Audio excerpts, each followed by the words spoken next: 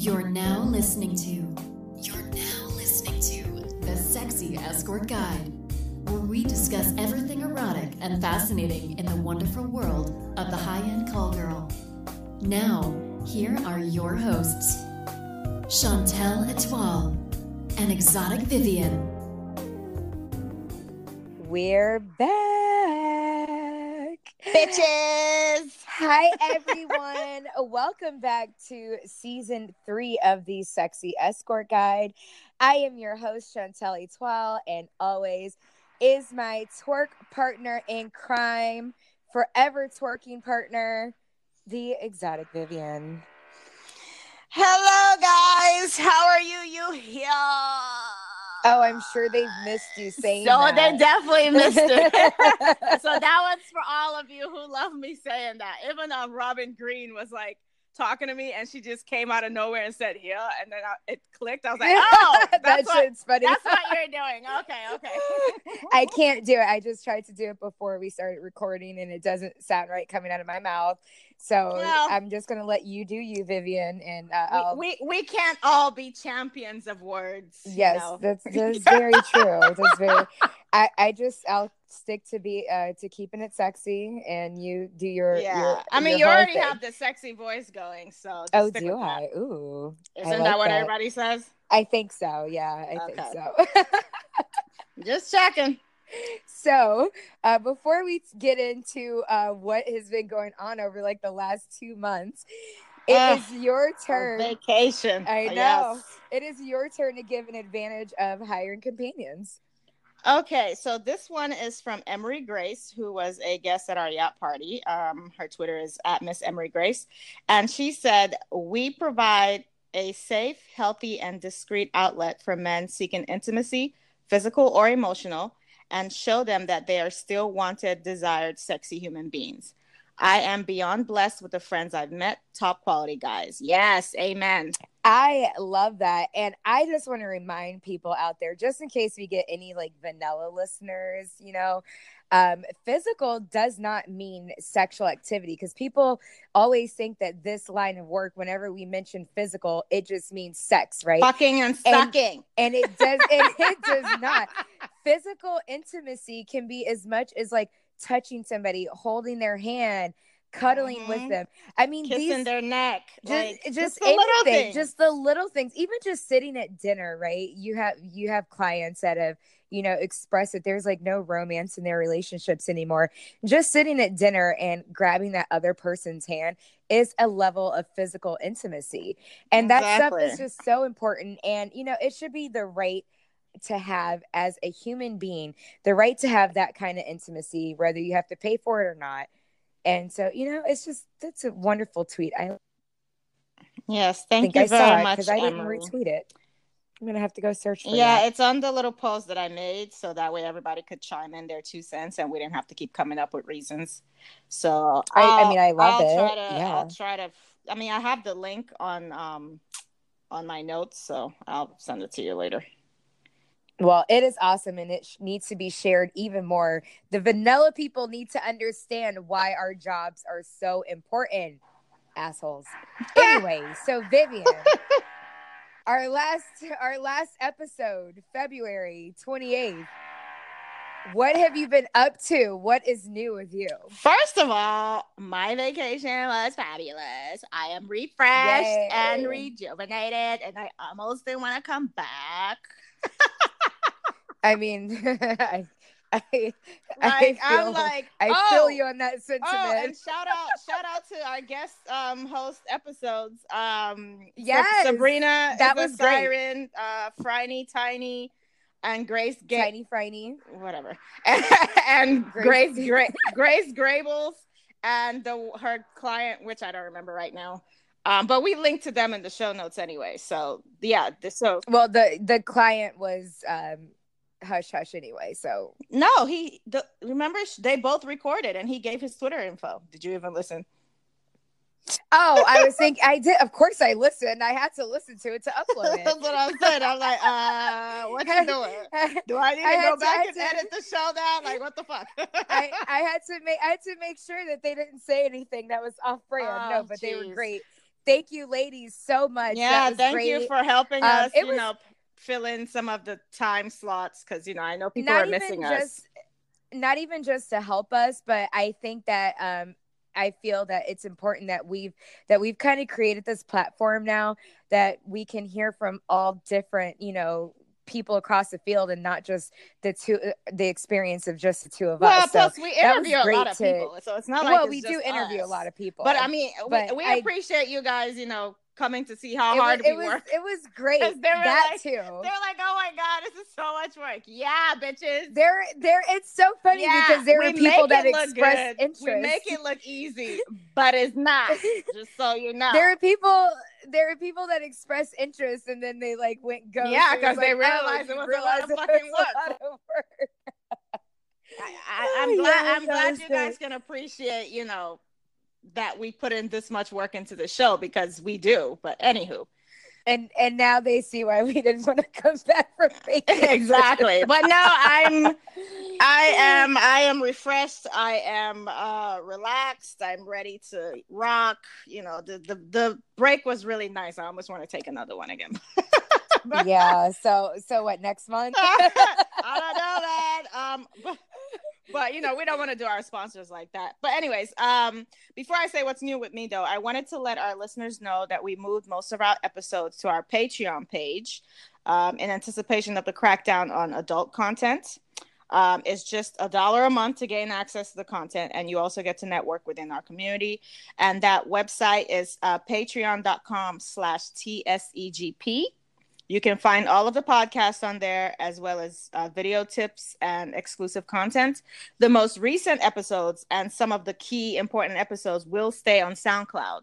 And then eventually, as time goes on and we release more, we are going to move them to Patreon. So we're kind of doing somewhat of a transition in a way. Yeah. So for the release of the newest episode, it'll stay up on SoundCloud for a week and then be moved to Patreon.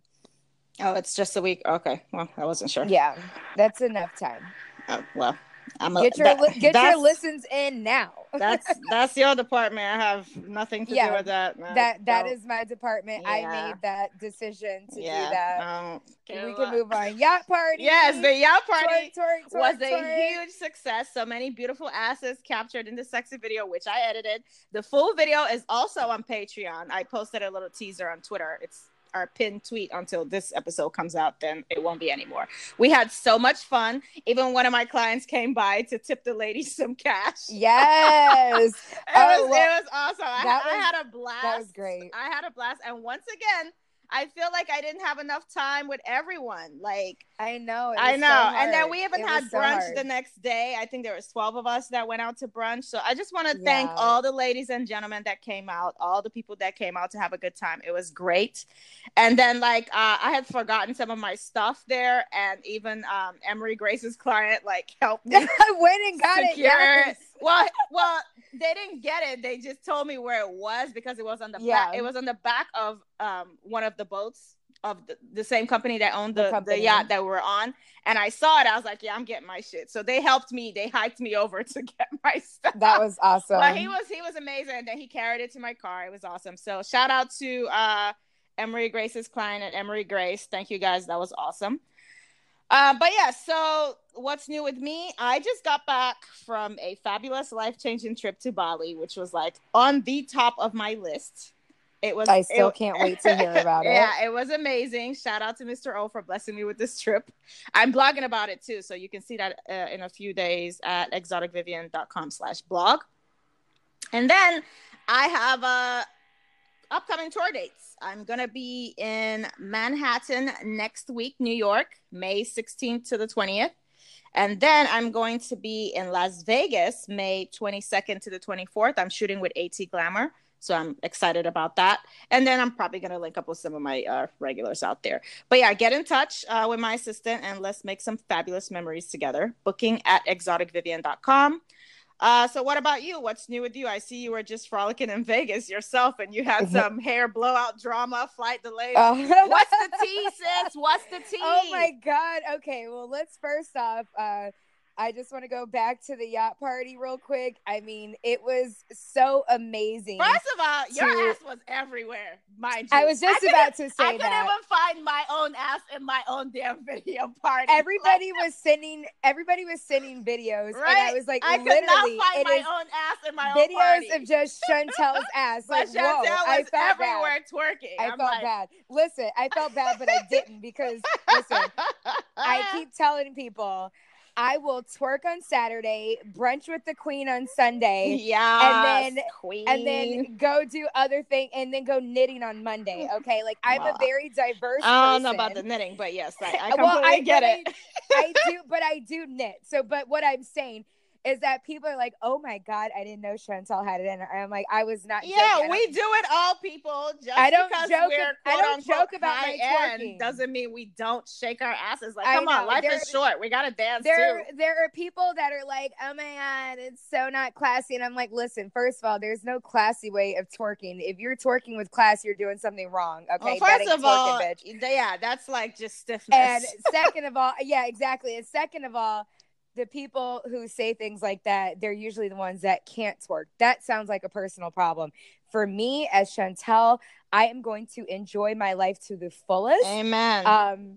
As some people know, there was some drama in my personal life that happened while we were on the boat, and that just reminded me even more that life is so short, and I am going to enjoy the hell out of my life while I am still here. Exactly. And there's no point in waiting until after I die to be like, oh my God, I wish I would have done X, Y, and Z. Exactly. No, I had a blast. It was my first time wearing a thong bikini out in public. Yeah, you let everybody know. I let everybody know because I was so proud of myself because I am so self-conscious.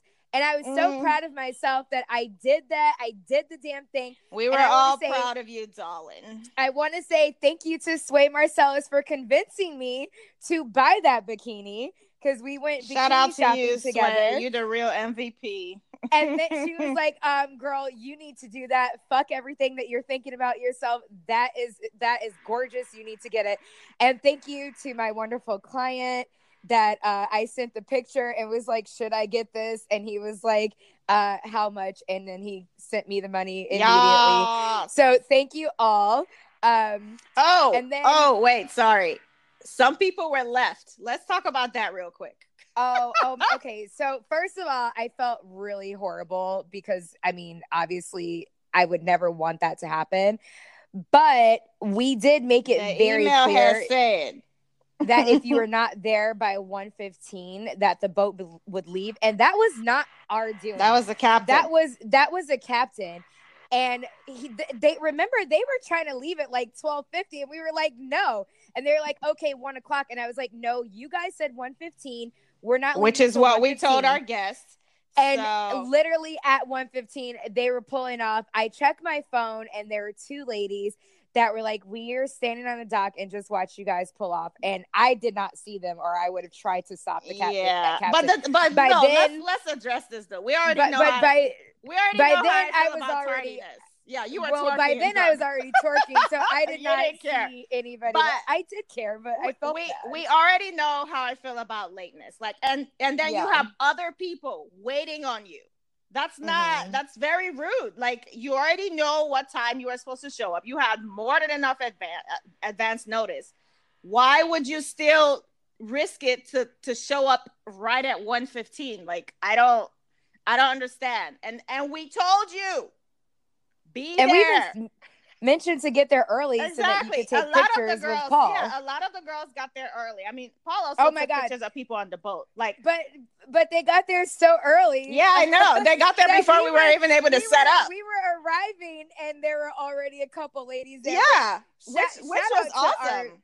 Shout out to our fabulous hoes, because I just want to say that when we were pulling up, and I won't mention her by name, but we knew that she was part of our party. Yeah, we were like, that girl looks like she's fabulous. Part of the crew. Yeah, she looks like she's supposed to be getting paid to hang out and well, party. I'll say her name, Cara V. Hey, girl. It was Cara. Shout out to you. She was the first one to show up, I think. We saw her from a... Yeah, she was bipping and bopping, and she was strutting her stuff all the way to the ground. We were like, she's definitely here for the party. Like she belongs with us. But she's so gorgeous, yes. But yeah, so don't be tardy for the party, ladies. Yes. Remember that from the Housewives? Who was the one that made that song? Kim. Yeah. Kim. Don't be tardy for the party. She tried not she to still didn't pay her. Anyway, she still didn't pay her. I know. Don't be tardy for the party. On. But anyway, so anyway, it was a fabulous party, and I was just so happy to twerk. And if you guys were following Twitter afterward, I complained about how my entire body was sunburned. Rookie. And it's true. I was sunburned from head to toe. Even my part from my pigtails, I got sunburned. Really? Yes. Girl, you sensitive. Literally, like, I was with my family on Easter Sunday, and they were just like, what is going on with this red streak down the center of your head? It was awful. So I'm assuming you didn't wear sunblock like a smart person. Girl, I was already drunk and twerking. I forgot. The music started going, and I was ready. I was ready to twerk, and that's what I did the whole night. Twerk the night away. This is what companions do outside of the podcast. Exactly. Anyway. We do have lives, and we're back and ready to crush it. Okay, so it's your turn to say a funny thing a client or companion has said. Okay, so this is really funny. So this is back to Vegas. My client now has a girlfriend, and he's telling me that he's like, yeah, I want to be. He's like, I want to be completely transparent with her. He's like, yeah, I gave her my passcode to my phone. I go, why the fuck would you do that? Oh, no. He goes, because I wanted to be transparent. I was like, and I just started laughing. I hope he has 2 phones. Girl, no. So I started laughing hysterically because I go, seriously? I was like, seriously, babe? You want to be transparent while not being transparent? I was like, you can't have it both ways.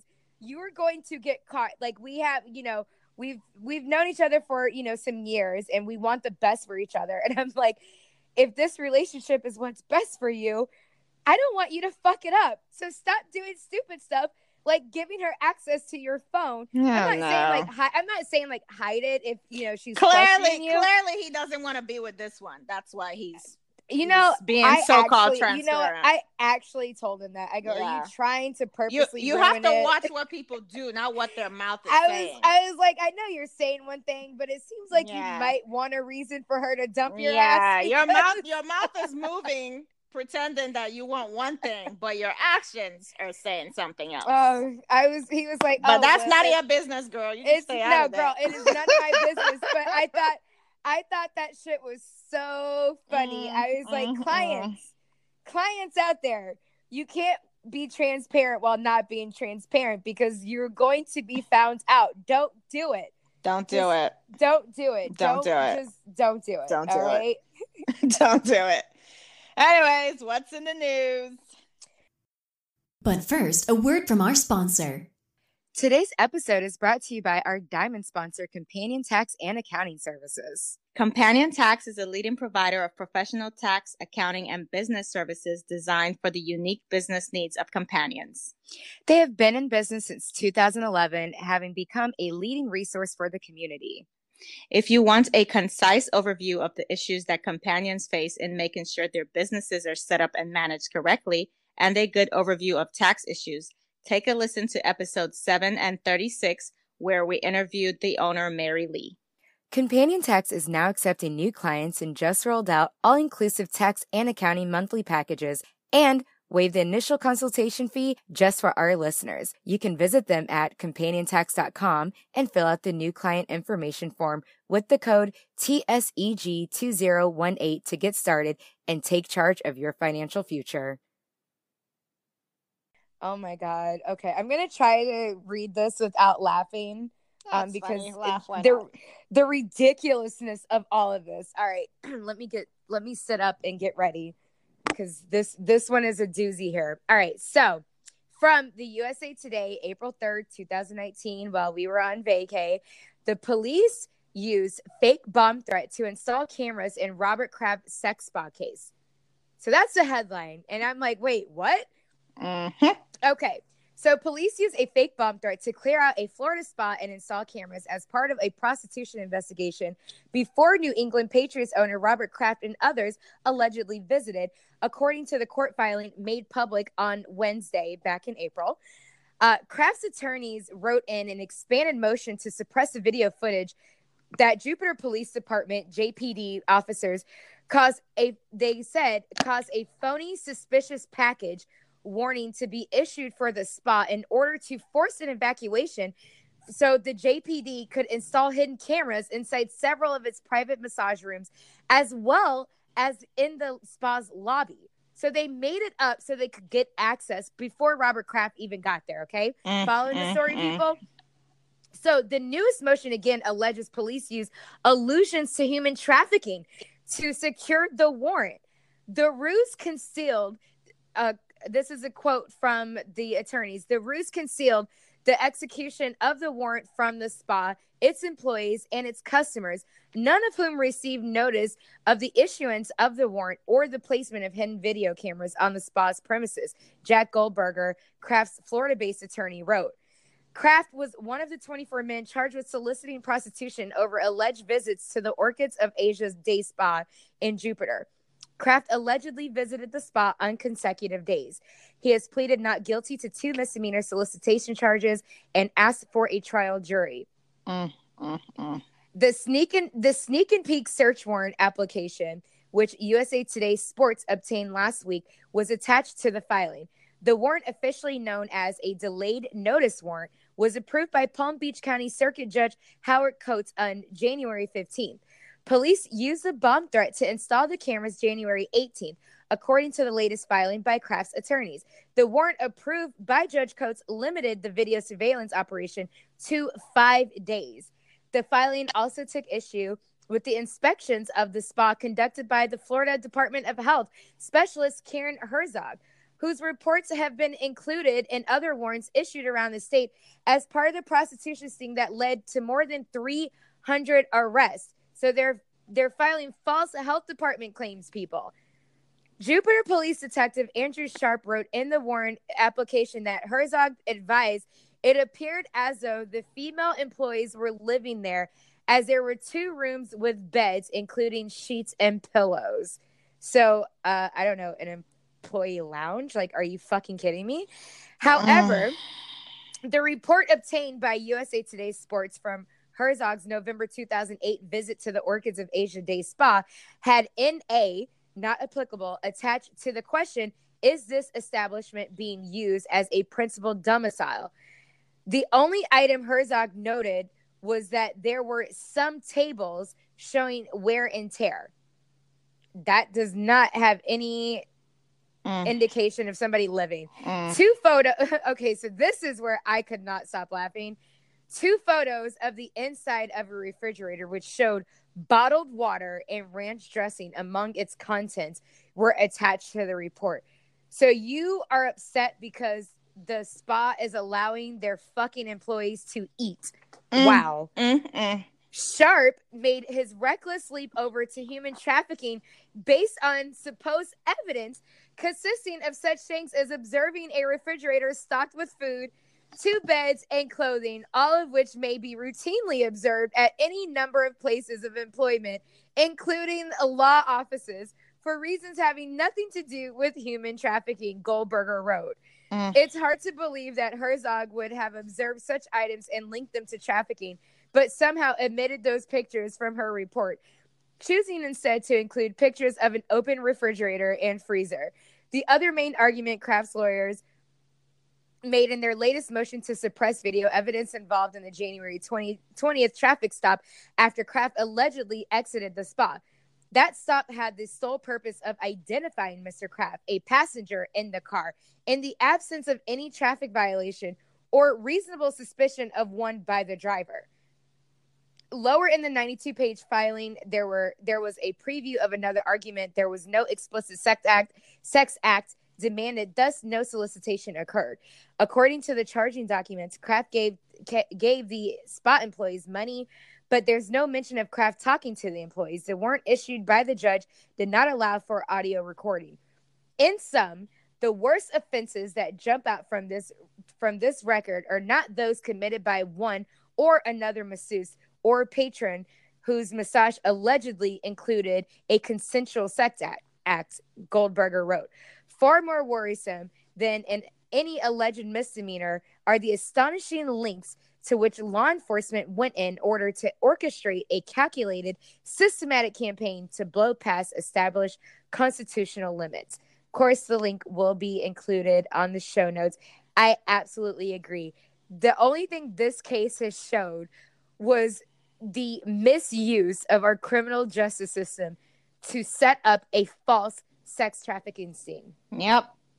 How fucking I'm not really surprised. I mean, cops plant shit all the time, so I'm not surprised. But I think the links that they went through, because they gotta win at all costs. But I'm not surprised, and I'm actually kind of amused because I know Kraft is gonna fight this to death because he's a billionaire and he has the resources. Meanwhile, the Jupiter PD does not.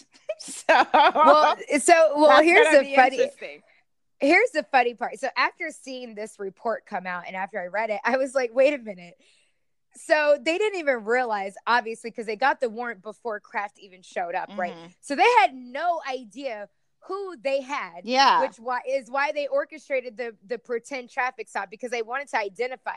Yeah. Had they known that they had a man with unlimited resources to fight the bullshit that they're pulling, I can guarantee you they would not have even fucked with him. Well, I don't know, because they will see him as a big headline news topic, so they might still take that risk. Cops, but the police is not always smart.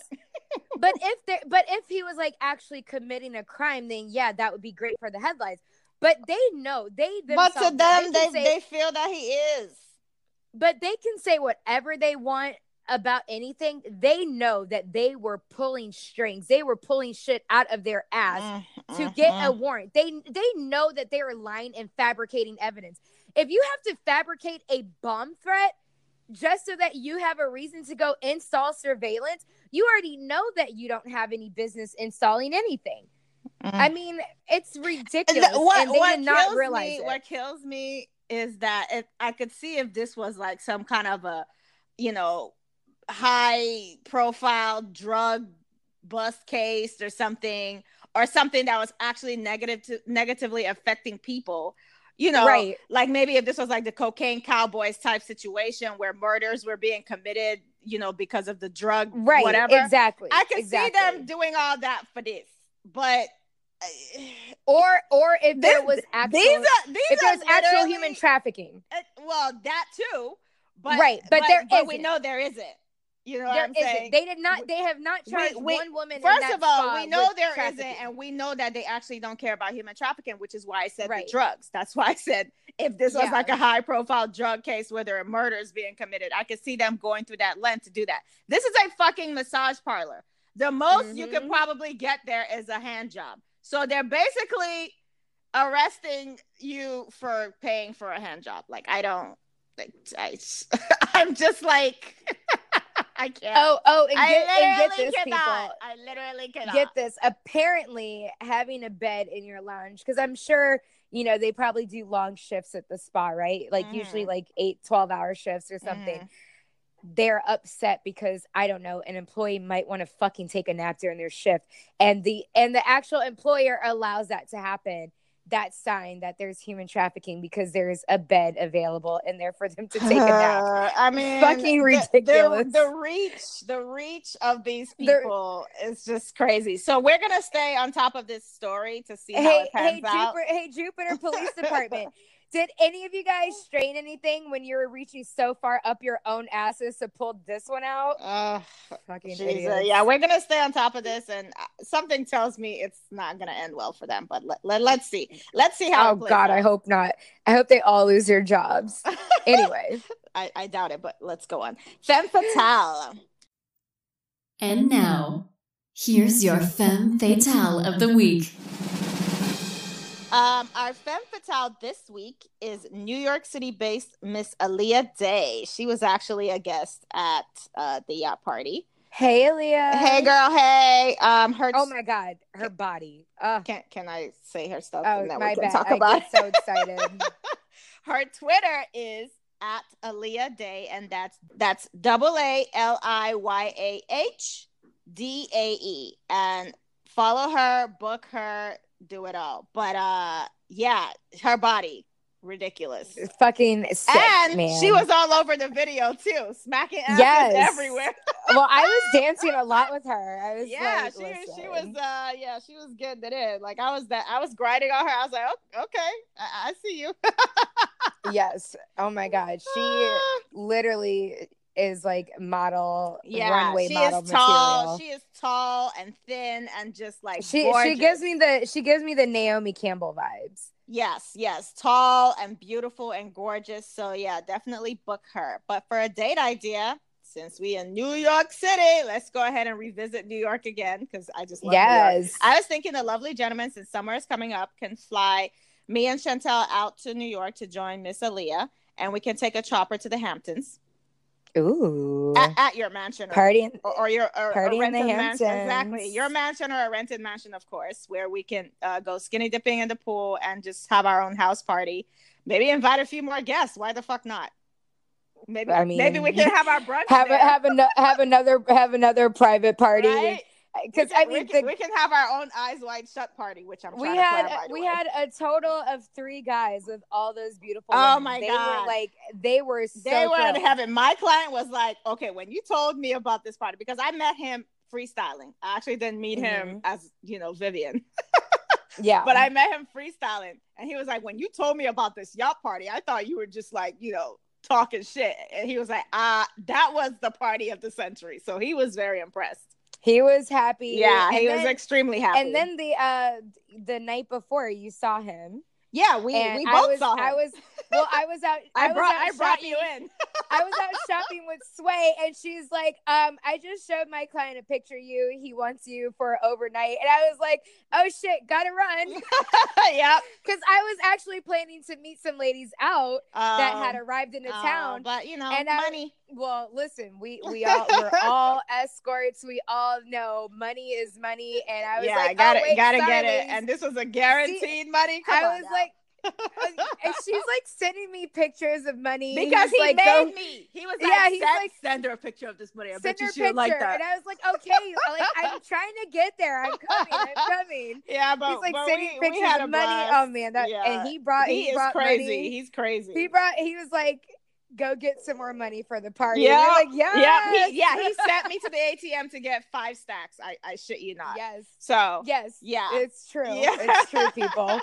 I was like, there's and we told the ladies, there's guaranteed money on the boat. Like, this isn't pretend. Vivian got the money herself. Yeah, like the money is here. I went and secured the bag myself. Secured that damn bag. We secured it. Okay. I loved it. But yeah, so book her, book us. Let's have some fun in the Hamptons. Fan questions and feedback. All right. So this one is from the Twitter DM. And of course, you can follow us on Twitter at TSEG Podcast and also submit your questions there. Hey, Vivian and Chantal, would you mind giving me some advice as an African-American sex worker? I've been in the business for years and I haven't got the success that I have been yearning for. I also have a skin condition which makes me scared to shave and things like that. So what advice would you give me to move forward and feel worthy of this business? I see you lovely ladies kill this business and make it a huge success. I am also in college, so it's hard to dedicate myself to the business. I also live in a racist town that is known for not liking Black women, but I'm afraid to invest because I don't feel like I'm going to earn any money. Okay, well, first, Vivian told her to get our book. Let me see. Oh yeah. And we do get a lot of messages like this, which is one of the reasons we wrote the book, How to Get Started as an Escort. So get that book. The first 2 chapters will definitely let you know if you should even waste your energy in this business. Then she says, I bought the book, but does it help African-American women with flaws? Because you ladies are flawless and it's a lot easier to market yourself. Okay. I will say that. I'll say what I said, but you okay. Go ahead. I'll read what I wrote. Well, I will say that yes, sometimes certain conditions, does it make you marketable as far as like to a mass public? No. I mean, just being Black in general, you know, kind of limits our reach. But there is a niche out there. I think, I'm not sure what her skin condition is, but it sounds like she doesn't shave because of it. I wouldn't even know. I that's what it seemed like. If that's not the case, let us know. But I will say there are natural ladies out there that are killing the game. Jasmine Pravina is one of them. Mona Bell. Yeah, but in Jasmine Chicago doesn't have a skin condition though. Well, so. but she said a skin condition for her is the reason why she doesn't shave.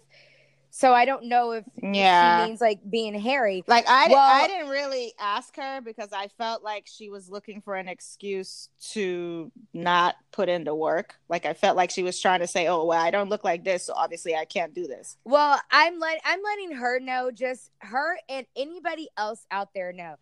There are natural women who do not shave. Like I said, Jasmine Pravina, Mona Bell has a natural bush. She flaunts it on Twitter. They're both gorgeous women, and they have a following. They get booked, all of that, and they're natural. I know that there are escorts out there with disabilities. There is a community out there of men who are into women with disabilities. So just because you're not what would be considered mainstream does not mean that you can't succeed. Again, like the book said, find your niche. Don't try to be like other people. Work with what you have and market with what you have. Even if you consider them to be flaws, work with your flaws and flaunt the shit out of those flaws, because there are people out there that want your flaws. Exactly. And now, what did you tell her, Vivian? I basically told her because she was like, "Oh, you two are flawless" or something like that, which I felt like she was just trying to, have excuses. And I basically because I'm not flawless. Exactly. None of us are. I mean, I was actually just talking to this other girl the other day, and she was complaining about something. I was like, "Yeah, I have my days too." And she was like, "Oh my God, you have your days?" Bitch, I'm human. Like, what the fuck? What do you guys think I am? A bionic robot with no feelings? Like, I don't understand. I'm human. I have my days too. The only difference is I have my circle of people that I talk about with, and I'm always solution oriented. I don't dwell on my problems. That's the difference between me and a lot of people. But anyways, I told her there are plenty of African American women killing the game. Like, there's no such thing as flawless. You just have to figure out what your strong selling point is and market the shit out of it. And, work on your confidence. Work on your presentation of yourself. Like, until you feel confident, don't even bother getting into this business. Because if you're going to be second guessing yourself every step of the way, it's not going to work for you. It's going to be easy for guys to prey on you because they're going to see that you're insecure and they're going to prey on that. And it's not going to work out. So stop it with that. Oh, Black women, whatever. We're killing it. Yeah. We're winning. Like it's I can't. For real. I was a little annoyed by her comment, but I also understood where she was coming from with her insecurity and all that stuff. And that's why I said it the way I said it, and I didn't curse her out. But I really wanted to curse her out because I'm like, what? Anywho. So my God, don't curse her out. I didn't. I basically told her what I just said. Find your strong selling point and work on that. Nobody's perfect. It's not an easy business. Nothing is easy. It is not. You have to put in work. And gone are the days, the back page days, where you could just post an ad and your phones would be ringing and you're booking all these appointments, whether or not they were quality ones or not, but at least your phones are ringing. Now girls are so distraught because they don't have a place where they can get that quick phone ring anymore. It's not quick anymore. And they're freaking the fuck out. No, you just have to change your strategy. That's all. You just have to tweak a few things. But yes, you can do it. I don't give a shit what skin condition you have. I mean, is it psoriasis? Kim Kardashian has that and she seems to be fine. So like, I don't know what your skin condition is, but figure it out and get your confidence up. Otherwise, it's not going to work for you. But anyways, moving on. Our guest today is a dominatrix and calls herself the original sex work strategy consultant. She has been profiled by Rolling Stone and Vice. Hello, Yevgenia. Welcome to the show. Hi, it's amazing to be here. I've been wondering when you guys were going to ask me to be on. Are you serious right now? Are you going to act like we haven't been chasing you down? Thank you so much for coming on. Like, she literally stood us up the first time, but I'm not going to give you shit because I love you and I love your work. So, oh my God. Girl, blame me, but also blame the lipo. Well, we weren't even going to put your business out there, but okay. All these I didn't know about it. Oh, yeah. Did you all these guys been I telling me that I'm you fat. don't read anything. Well, fuck those guys. No, so I figured I'd use their money and get some lipo. Oh, well, there you go. I like that a lot. There you go. You didn't read the email? Oh, Chantel. No, I haven't. Listen, I've been working on manifesting, okay, ever since the interview with Leora. Like less than 24 hours ago. Anywho. Well, I mean, the show isn't going to air until, like, I don't know when the show is going to air. Oh, Jesus. Let's they get don't know. started. Okay, so can you let the listeners know a little bit about your background, who you are, and how you got to where you are today?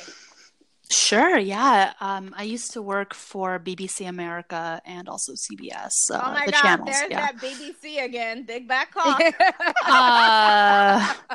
Yeah, no. For us Americans. But I know that's what BBC is, but I always think about big black cock every time I hear that. I don't know why. But that's why I had to say the channels. Like, and yeah, so I was working for them almost full time while going to school, and it was difficult because I've been wanting to work in TV, and finally I got it. I got a paid job. Yes. You know? But they basically told me that I have to have a degree in order to get promoted. But in order to get promoted, I needed to finish my degree, which would have taken me a really long time since I was working for them about 30 hours a week. Oh, and they were not paying me a great deal. One day, I literally could not afford to commute to work. So I stuck it out at home. I pretended like I was in and out of, of the office. And it just was not, I think I pulled it off for about 2 weeks until they noticed that I wasn't actually physically there. And it was around that time. So, see, that's how you know corporate America. How did you do that for 2 weeks? That's amazing. Oh, it was pretty easy considering that the headquarters for BBC America at the time, they were split levels. So they had like 6 floors of a high rise in Midtown Manhattan. But the problem was that in order to get from one chunk of floors to the other, because they were separated, you had to go all the way down to the first floor, take the express elevator, and go back up. And so they weren't really trying to mingle too much with the people that were on the other floors that weren't connected. And I was separated from like the HR people and from my boss. So I had a handy excuse. But when they keep asking to see me, every so often, and I'm like, oh yeah, sorry, just jumped out, they start looking a little closer. Yeah. Oh, no. But it was around that time when I realized that I'd rather do sex work anyway, because if I was going to be working, 30 hours a week for this company, and they were not going to be working with me in order to help me work for them, then what's the point? Right. Exactly. So did you start sex work like after you quit, or like while you were there? It was concurrently. Yeah. Oh, okay.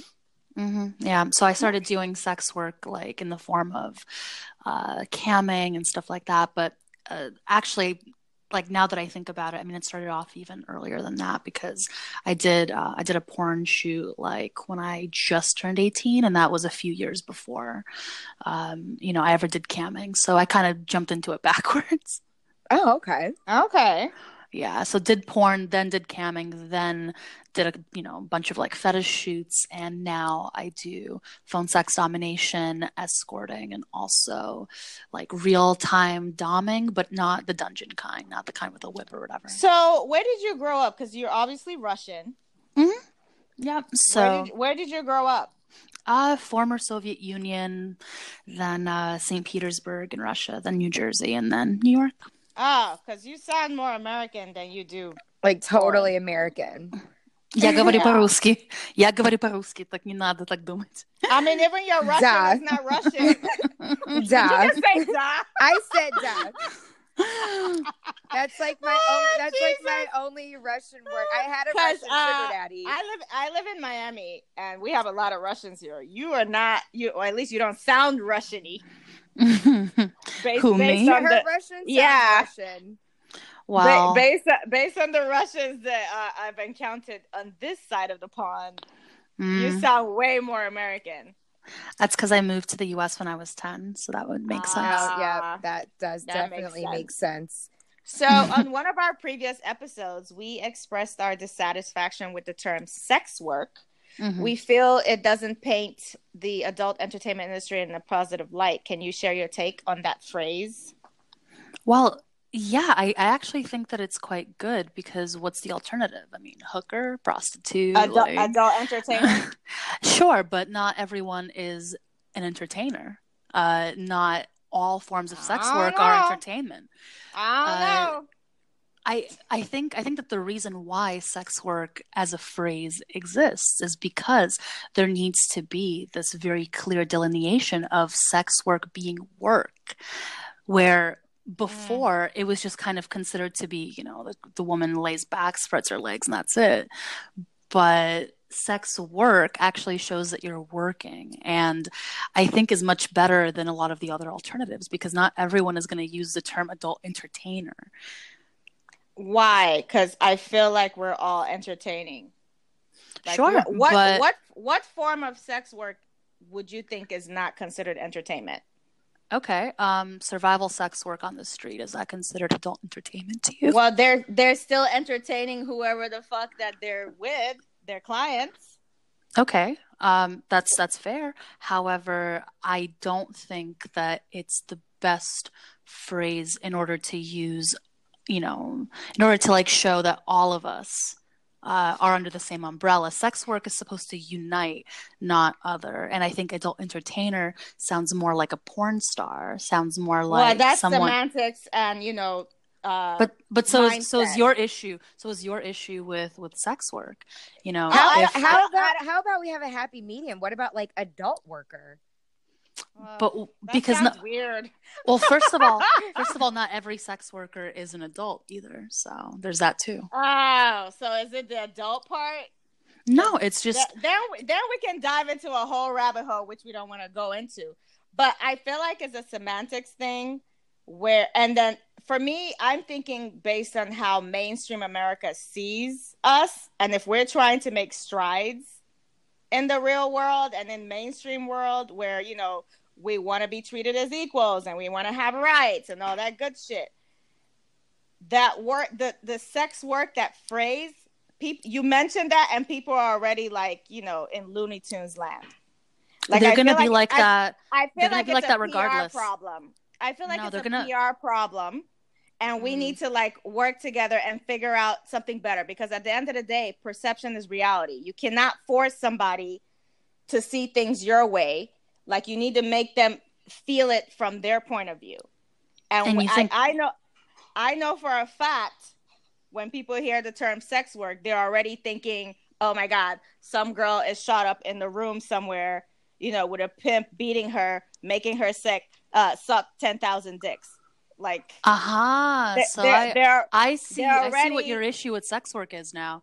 See, that's a form of problem. No. See, that's a form of hierarchy. That's wanting to distance yourself from the reality if we're gonna lobby and actually move in politics, we need to do things in a certain way. This is not about distancing yourself. This is not about all that good stuff because we can march all day long. We can do all that stuff. I'd rather have results. You're not going to get those results if you don't realize that sex work also encompasses survival sex workers as well as drug-using sex workers. Nobody said it doesn't. I just told you it's a PR problem. And if we're going to deal with the powers would be, we need to speak their language so we can get what we want. This is not about, realizing, survival, sex work, whatever. I already know that shit. I'm on this side of the pond.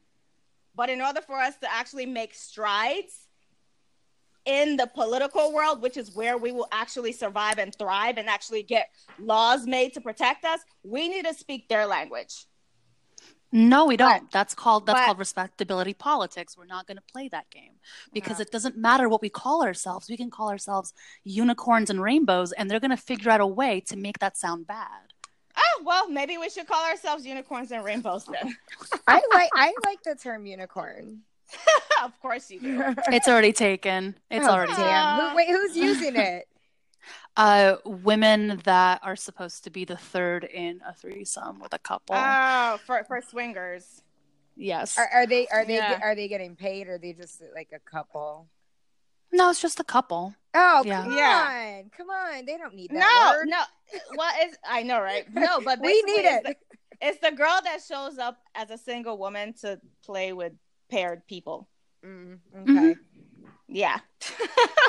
Okay, so next question, Santo. Oh, so what are your thoughts on the seemingly new attacks on single women, like the ban with Nello, the restaurant in New York where they were banning women from sitting at the bar, and then Marriott's horrific training policy to scrutinize single women that are traveling alone? What are your thoughts on that? I think that it's not any different from anything that's ever happened before. It's just that we're noticing it more now. The problem with Nello, for example, is not a problem that's new. This has been happening since the 50s, basically. In the 50s, 60s, and 70s, I mean, women would say routinely that there are many restaurants where they were not allowed to sit by themselves at the bar or just even having dinner.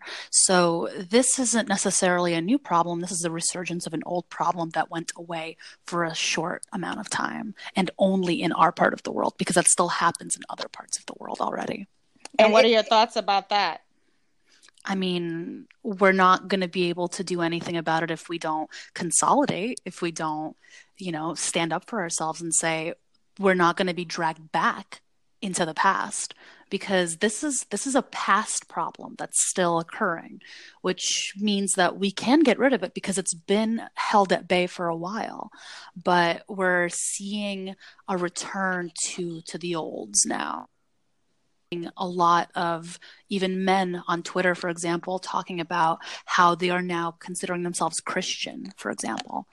And they want to be considered Christian because they feel that it gives them the right to say whatever they want and do whatever they want regarding women. So there's definitely this return to antiquity, but not in a good way. It feels like The Handmaid's Tale is coming to real life right now. And that's actually on my list of things to watch because I heard about it. Maybe because it just sounds so atrocious. I haven't gotten around to it. It's atrocious. And you have to make sure that you're in a good mood so that you don't go kill people after you watch it. Because oh my, that deep? It's pretty.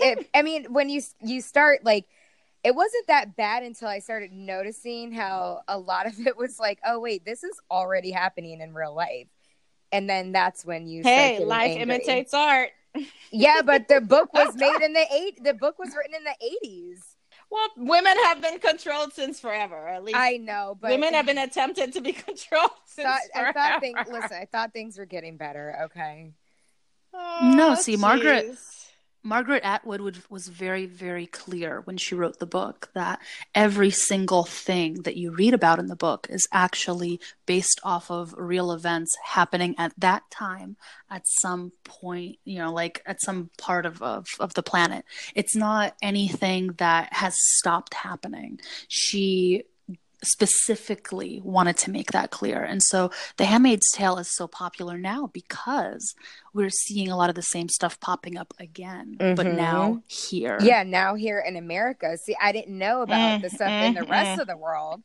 And so I'm like, wait, this happens other places. Like I travel so that I can learn about other cultures and things, but sometimes you just can't know everything. But yeah, it's popping up here in America, and it's quite scary, and I'm not here for that shit. So we all need to band together. Is there. Well, some people are apparently, but we all need to band together and boycott these places, because hitting them in their wallets is the only thing that makes them respond. And also shaming them socially. They don't really care about that as long as the money's coming in. When you're socially shamed, nobody wants to be there either. So you're disgusting, and nobody's spending money on you. It's like gross. A double whammy. So, okay. So what do you think is a misconception about companions? Or we will say sex work, since you prefer that term. Well, I think the misconception is that we are not intelligent, that we are not people that can actually speak on politics. I used to get that a lot in conversations with other sex workers publicly on Twitter. I would get a lot of men specifically coming up to us, in these conversations and just intruding and saying things like, what is this porn star Congress over here? Like, who told you hoes to get this deep? It's like, not only do they expect us to be dumb, but they also expect us to play dumb and to do so all the time. And like, shut up, be pretty. Well, shut up. Even there are some books that tell women to play dumb as well. So like, it's a rhetoric that's recurring. Yeah, those books are stupid. Yeah. Well, there's a definite benefit to playing dumb. Yeah, but for your own benefit, not because somebody told you to. Like, obviously everything it's chess. As a woman, you do what you need to do, and women have been doing this for years to get what they want. But to just tell women, you don't need to be as smart, or even though you're smart, just make yourself look dumb, just so you look a certain way or whatever. That's the rhetoric that's been going on forever. But we're not talking about women being told to do this. We're talking about men who have an expectation of sex workers as being stupid. And they then believe that even if we are well educated, that we should still then shut up anyway, because our only purpose is to provide, as you call it, entertainment to them. That's why I don't like that term, because I don't feel like my job, my role is to entertain anyone. I don't believe that what I do counts as entertainment because I do it on my terms exclusively. I'm not a dancing monkey in front of these guys, and I refuse to be seen like one. And I feel as though adult entertainer, if anything, reduces my self-worth, because that designation of entertainer means that I am there for them, which that is simply not true. I mean, obviously, and we could dive deep into this rabbit hole more, but obviously that's not why we're here. But you could perform and do everything on your terms, and it could still be entertaining to someone, whether or not you see it that way. Like, you're a dominatrix. I just feel like entertainer is, at least to me, I feel like it's patronizing, because I'm not. I understand, but you're a dominatrix, yes? Findom, just regular dom? I'm also a companion as well. So okay, so you're a companion, you're a dominatrix, and there are men, no matter how much you do it on your terms or whatever, or you beat them to death or whatever, and they're still entertained by it. They gain pleasure from it. Sure. What I see as entertainment, not, you dance, monkey, so I can give you money. It's just, it's kind of like going to the movies for entertainment. These movie makers make the movies because that's what they want to make, and then we're entertained by it. That's how I see it. But then, how come you don't call an actor an entertainer, like a film entertainer? You call them an actor. But they do call themselves entertainer. The words are interchangeable. Not really. They call themselves actors, entertainers. I mean, even freaking musicians call themselves entertainers too, but I guess that's like their world, so they get to claim that term.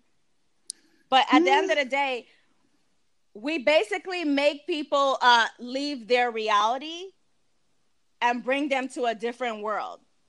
That's basically what we do for a short period of time. We're no different than actors and musicians because we literally transcend and, transport people from their present state to a fantasy world or whatever you would call it for a very short period of time. That's what I see as entertainment. Not, please dance for me, monkey, so I can pay you. No. We are different from entertainers, in my opinion, and we are definitely different from actors, because actors do not have the same stigma that we do. Actors do not have the same political issues that we do. Actors don't have the same discrimination as we do. We had to band together around a labor issue. This isn't simply about what is the most palatable, as a phrase or a term. We have to band together. It's funny because we're saying the same thing, but I think you're not understanding me. So maybe we should just move on with the rest of the interview, because I don't want to keep this argument going, because I feel like you're not understanding me and we're literally saying the same thing. It sounds like you both understand each other. You both just don't like the words that each other wants. Exactly. To use. That's all. I agree with that. I'm thinking more of using words that will get us where we want to go faster. Whereas she's more of a civil rights activist, where she's like, let's stand our ground and, make them recognize who we are and not back down, blah, blah. And I'm thinking more faster results today. It doesn't work that way. It doesn't work that way. Obviously, neither of our stuff works that way, but we have our own vision of where we want to go. No, but it does, because if we can get people to see us as more than just hookers or whatever, then I think that that's still a win. I don't care if they call us entertainers. But people don't. I care if they see what we do as work. That's what I care about. Yeah, and a lot of people don't. Today, they still don't. Whereas I'm like, I want to pass laws and do things where we can move and shake and run our own damn world with politics and money, that's where moves laws are made and changes are made. I'm all about doing what we need to do to get our win, and then we take over the world. But who is we? It's who is we? Us, who is quote unquote sex workers. But there are so many different kinds of sex workers who all want different things. That's why you can't just lump everyone together like that. You can't say us or we, because us and we doesn't exist. Well, you just said adult entertainer wasn't inclusive. It's not. And now I just said sex workers, and now you're still saying that's not inclusive because everybody wants different things. But that's just life. Everybody wants different things in life. I want the basic rights. But what are the basic rights? I don't want situations where people write people off just because of what they do for a living. What are the basic rights you're looking for? Well, in America, let's take America, for example. Whenever a crime is committed against a sex worker, usually that's passed off because, she's a sex worker. Usually girls can't report crimes against them because they're sex workers, because nobody takes them seriously. So if we can lobby, because America is all about lobbying, if we can lobby and push to decriminalize sex work in so many different variations, we can change certain things. Lobby how? With whose money? That's where we all band together. All industries have their own lobbyists. But that's a topic for another day. But I'm saying, if we could all band together and change politics to our benefits, we can get a win, versus having people see us a certain way. That's not going to change anything. You can't convince people against their own free will. You can't do that, but you can make change with laws. But how do you make change with laws? That's where I'm looking. How do you make change with laws if you're not going to change perception first? How is that going to work exactly? Are you serious? Have you not seen the laws that have Can I just say that my only problem with the term sex work is that I feel like whenever I identify as a sex worker, or somebody just labels me as a sex worker, I feel like outside of our industry, to the vanilla population, they basically reduce me down to my vagina. That's the part that I don't like, is being reduced down to my vagina because of the word sex being used. No, but no, real quick, back to the law thing. laws are passed because there's money behind it. It has nothing to do with perception. With politics in America, it has nothing to do with how, who sees what. It's whoever is spending the money in Washington to lobby the politicians to pass those bills. So you're telling that's what I'm talking about. So you're telling me that gays got the right to marry before Queer Eye for the Straight Guy. But Queer Eye for the Straight Guy was not a lobbyist. No, but what I'm saying is it helped change perception. And then after that is when the law actually got passed. So you can't... No, the law got passed because they needed like another, thing to make them look, because Obama passed it during his term, right? But that's because the perception had already been changed. I actually disagree, but we could go at this forever. I'd love that, actually. We don't have all day though. That's kind of what I came on here to do. We don't have all day. Like this show cannot be 5 hours long, or nobody will listen to it. You came on the show to argue? What? I mean, wait, is that what she said? No, I didn't. I didn't hear. Oh, I'm confused. I'm just here. No. I'm just here right now. I mean, Yevgenia, you obviously came out here to. We were here to talk about the war on women. That's pretty much the basis of this show. But you know how shows and entertainment work. If we make this show 5 hours long, nobody's going to listen. Yeah, they would. So. If you two keep going at it, they will listen. They're like, who is going to win this argument? And then Chantel for the first time is silent. That's the thing. It's not about winning, though. This is not about me and her. This is about a bigger picture. We just have different views on how we are going to get to the same place. I honestly feel. But next question. Okay, so continuing with the war on women, how do you share your thoughts about Sesta Fosta? I mean, I am against it. Like, what? Same. I don't really know what I can say that hasn't already been said. Well, we want to hear your thoughts. Okay. See, Sesta Fosta is just another way for the government, in my opinion, to have passed a federal law against prostitution, which they have not been able to do ever. So before that, it was just state by state. Now it's on a more federal level, and they are also using it as an excuse to just bring women down and other marginalized communities down even more. Because after Fosta Sesta, then came the attempts to regulate banking when it comes to human trafficking. And we already know that human trafficking is the scapegoat here, when in reality, they won't even lift a finger if an actual sex trafficking victim were to come forward. I mean, I actually got suspended from Twitter for good. Like my old account is totally gone. I just saw that on Twitter. Yeah.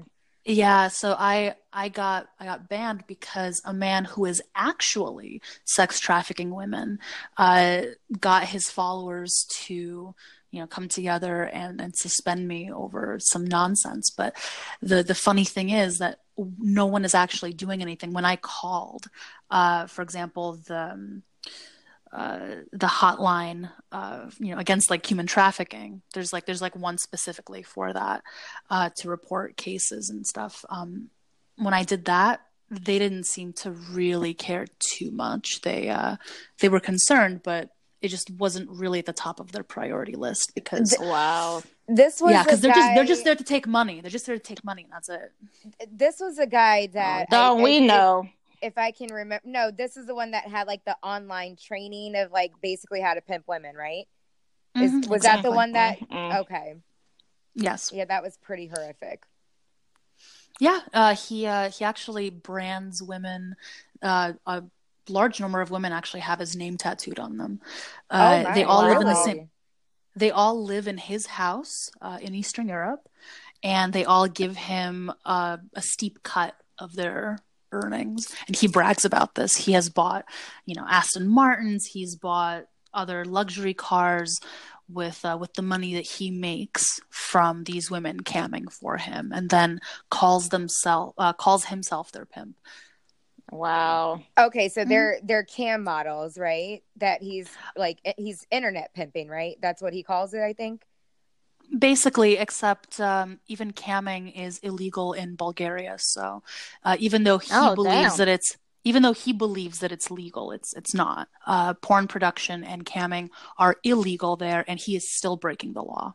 Oh, so he's not in America. Okay, I didn't know that. I thought he was in America for some reason.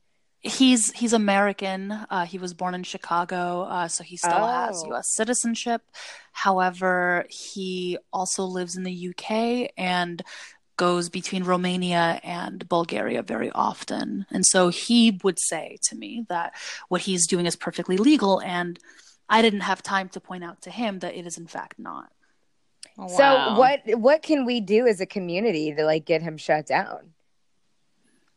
There's nothing except doing something that would honestly probably gross you out. The only thing that you can do is call ICE on him. ICE already has an open investigation, and they're the only ones that actually handle sex trafficking. I mean, like in a serious way. So, are we talking about ICE in Bulgaria or ICE? No, we're talking about ICE in the U.S., but they're able to immigration's custom enforcement handles sex trafficking. Really? Yes, they do. Yes, they do. Okay, I'm confused. Are his girls in America or are they in Bulgaria? They're in Bulgaria, but he himself is an American citizen pimping women out abroad. So, So like, I feel like where we would run into issues is that he's American, so there's no deportation there. And for them to prosecute him, Bulgarian government would have to be cooperating with the United States government, which do we think that's going to happen? Exactly. So he's not a dumb guy. He knows exactly what he's doing. But that still doesn't stop me personally from having a problem with what he's doing. We always have to speak out for sure. Yes. But then the other problem that you then run into is the issue of, these women are most likely not victims, that they made an educated choice, an educated decision to work for him and realize that this is the best option that they have of all available employment options. So they're all adults, I'm assuming. Exactly. Of legal age, I mean. So I'm not going to sit here and say like these women must be rescued, because I don't believe that that's the case. I just have a problem with what he is doing. Not with the way that they're making money, but with what he is doing. Yeah. Because he in a world of FOSTA SESTA, where we cannot have our own websites even without, looking over our shoulders and being afraid of being shut down. He has a website where he is selling courses on how to pimp women. Meanwhile, we're being shut down for suspicion of trafficking ourselves. I know. Even makes sense. I know. It's funny. All their arrest records literally sound like a fucking comedy show because it literally makes no sense. Like every bust they do now is called a trafficking bust, which they're all adults, usually all American. And I'm like, so where exactly is the trafficking? And they always put like, one person was recovered from who and what, but there is a law now where they actually have to report how many people they recover. So now they're going to start meddling with facts. And creating false victims. So let's see how that works out. Pretty soon we're going to be victims of ourselves. Yeah, but now they're going to have to manufacture evidence. They're going to have to manufacture evidence that, this person was trafficked and we rescued her from who the fuck ever. Yeah, from ourselves. That's what they're going to do. They're going to make up the numbers. But they have to report it to the feds now. Before they didn't have to. Remember we did an article on that? Now they have to report it to the feds. So I'm curious to see what exactly they're going to put on the books as who they fucking rescued. The way that I see things starting to work is the way that it is right now in places like Belarus and Ukraine. So where I see an issue is that when they start to have more and more control over the comings and goings of sex workers, they are then going to start being part of the supply chain. So I can see cops becoming an increasing source of actual quote unquote employment for sex workers. They're going to start starting up the brothels and the strip clubs and everything. That's what they want. They're gonna be the pimps. The cops are gonna be. That's what they fucking want. That's literally this. All roads leads to the government controlling sex work. That's literally what this is. Well, cops are separate from the government because cops are basically their own lawmakers. And in places like Belarus, where even camming is technically illegal, they wind up, like, these cam girls wind up working for groups that are part of local law enforcement. So these guys that are basically off-duty law enforcement, or, you know, they're associates. They're just crooked cops, right? Yeah. But they're like all crooked is the problem. Kind of like that story about the ring of cops in New York recently that they did. What did they do? Like a 3-year investigation to finally like crack down. Actually, Law and Order Special Victims Unit just had an episode about I know. this, I saw weekend. it.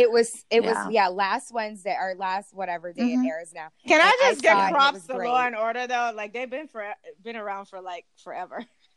Yeah, they touch all the cases. Ice-T has, that's how I know they've been around forever, because I'm an Ice-T fan. Ice-T has been on that show since like forever and a day. And they just did an episode on it, so I guess I have to go watch it, because I normally don't watch Law and Order because I can't. I keep. Well, I mean, women being abused. I can't. I can't. They did an episode. They did an episode about my family, something that my family did, but it was just inspired by, because they can't actually base anything on anything. Wait, they did an episode inspired by your family? Yeah. I've talked about this in the past. Which episode was this? Because I mean, I've seen all of them, but I'll have to go back and watch it. It's called Disappearing Acts. It was, I believe, season 4. Oh my god! And hold on, let me write this down. Yeah, please. There's because I don't normally watch Law and Order, but I'm gonna go watch this. So Disappearing Acts season 4. I believe it's season 4. It's the one with the dad from Home Alone, John Hurd. So he's in that episode. Can you give us a gist about the episode? I mean, the episode itself, I don't remember very well, but what actually wound up happening is basically my family decided to create their own little, I guess, like little Russian mob, their own organized crime syndicate, and they teamed. Basically, it was 3 brothers that teamed up to create this very, very high quality moonshine that was created in one of the oldest distilleries in the United States, McCormick. So they shipped vodka to Russia from the United States in the 90s.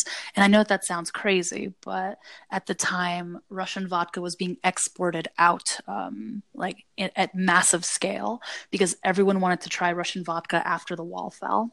So the Russians themselves had a big problem with alcohol and did not have enough to go around, so people were very angry, and my family basically profited off of this. Isn't it funny how that chain. Works? It's like, here you are, the creator of vodka, well, you can't even keep up with your demand, so somebody else scoops in and takes over that market. This just goes to show that there's a market for everyone. Like there's something for everyone, because people like love to bitch and complain, and girls I'm talking about mostly in our business, and it's like literally there's a market for everyone. Like people are literally importing vodka to Russia. Oh my god, I'm totally going back to watch this now. I have to watch the episode. Okay, so can you tell us how you feel that ladies can navigate this new world post FOSTA, SESTA, and stay safe? Staying safe in our line of work is not just just say what the best you can. No, because if you read my Twitter, then you know that I'm very, very clear on the fact that it's not like staying safe in our line of work, like, I'm sorry, like, going into sex work that it's not safe because of the laws that we have, because of the stigma that we have. And well, so this question was asked is intentionally, so sure. And I'm giving an intentional answer that safety, while paramount, is going to be very, very difficult, especially now. So the only thing that you can do is rely on your intuition more than ever. Even blacklists are not enough. Even screening is not enough. Deposits are not enough, because you never know, and you have to always rely on your intuition. If you don't, then you are liable to get hurt, unfortunately. I mean, I've gotten hurt by clients that never even laid a finger on me, so it doesn't, just because someone isn't on a blacklist, just because someone is squeaky clean when it comes to their screening, does not mean that they won't be dangerous, does not mean that they won't be harmful. And even though someone could be very well vetted by other professionals, it does not mean that they're going to be that same way with you. It does not mean that they're going to treat you like you treated them. So staying safe is very subjective, and it means different things to everyone. So basically, you're telling the girls to walk around in fear. No, what I'm saying is you got to use your gut. You got to know what it's telling you, and you have to trust it. Like, basically always stay on your toes. Like, don't get caught slipping. I mean, as you should be anyway. We all know that, good clients can turn bad. Like, even if it's been your client for years, you always have to, go with that gut instinct. But I'm not even talking about good clients going bad. I'm talking about like clients that, for example, have been low-key abusing other sex workers, but they just didn't really know exactly what's been going on, because there are so many ways to abuse someone, without being overt about it. So, Yep. There's definitely mental and verbal abuse, that's for sure. And that's actually the one that does the most damage. And there's a lot of companions that won't utilize blacklists, that won't utilize other resources or share about this with other sex workers, because they feel ashamed, because they feel like they don't want to be known as having slipped up. And it's also the way that we talk about ourselves. It's us blaming ourselves for slipping up when it's not our fault to begin with. It's theirs for being predatory. Exactly. We blame ourselves, and the onus is on us to protect ourselves. So then we become, victims of our own design, which is the most fucked up thing of all. You hear that, ladies? Boss up. I mean, it's basically not even about what society teaches us, is to blame ourselves for everything. Exactly. Don't internalize everything. Oh God, I know too many girls that do this. Like, don't. No, we definitely shouldn't blame ourselves for anything. Yeah, I mean, it's kind of like, then it just goes down this downward spiral, and it's like, oh, could I have done this? Should I have and then it just becomes this whole thing. Meanwhile, the culprits are still out running around, not even thinking about what they just did. Oh, they're thinking about it, and they're masturbating to it. Are you a sadist? Jesus. Okay, next question. What is one misconception that people have about you? Oh,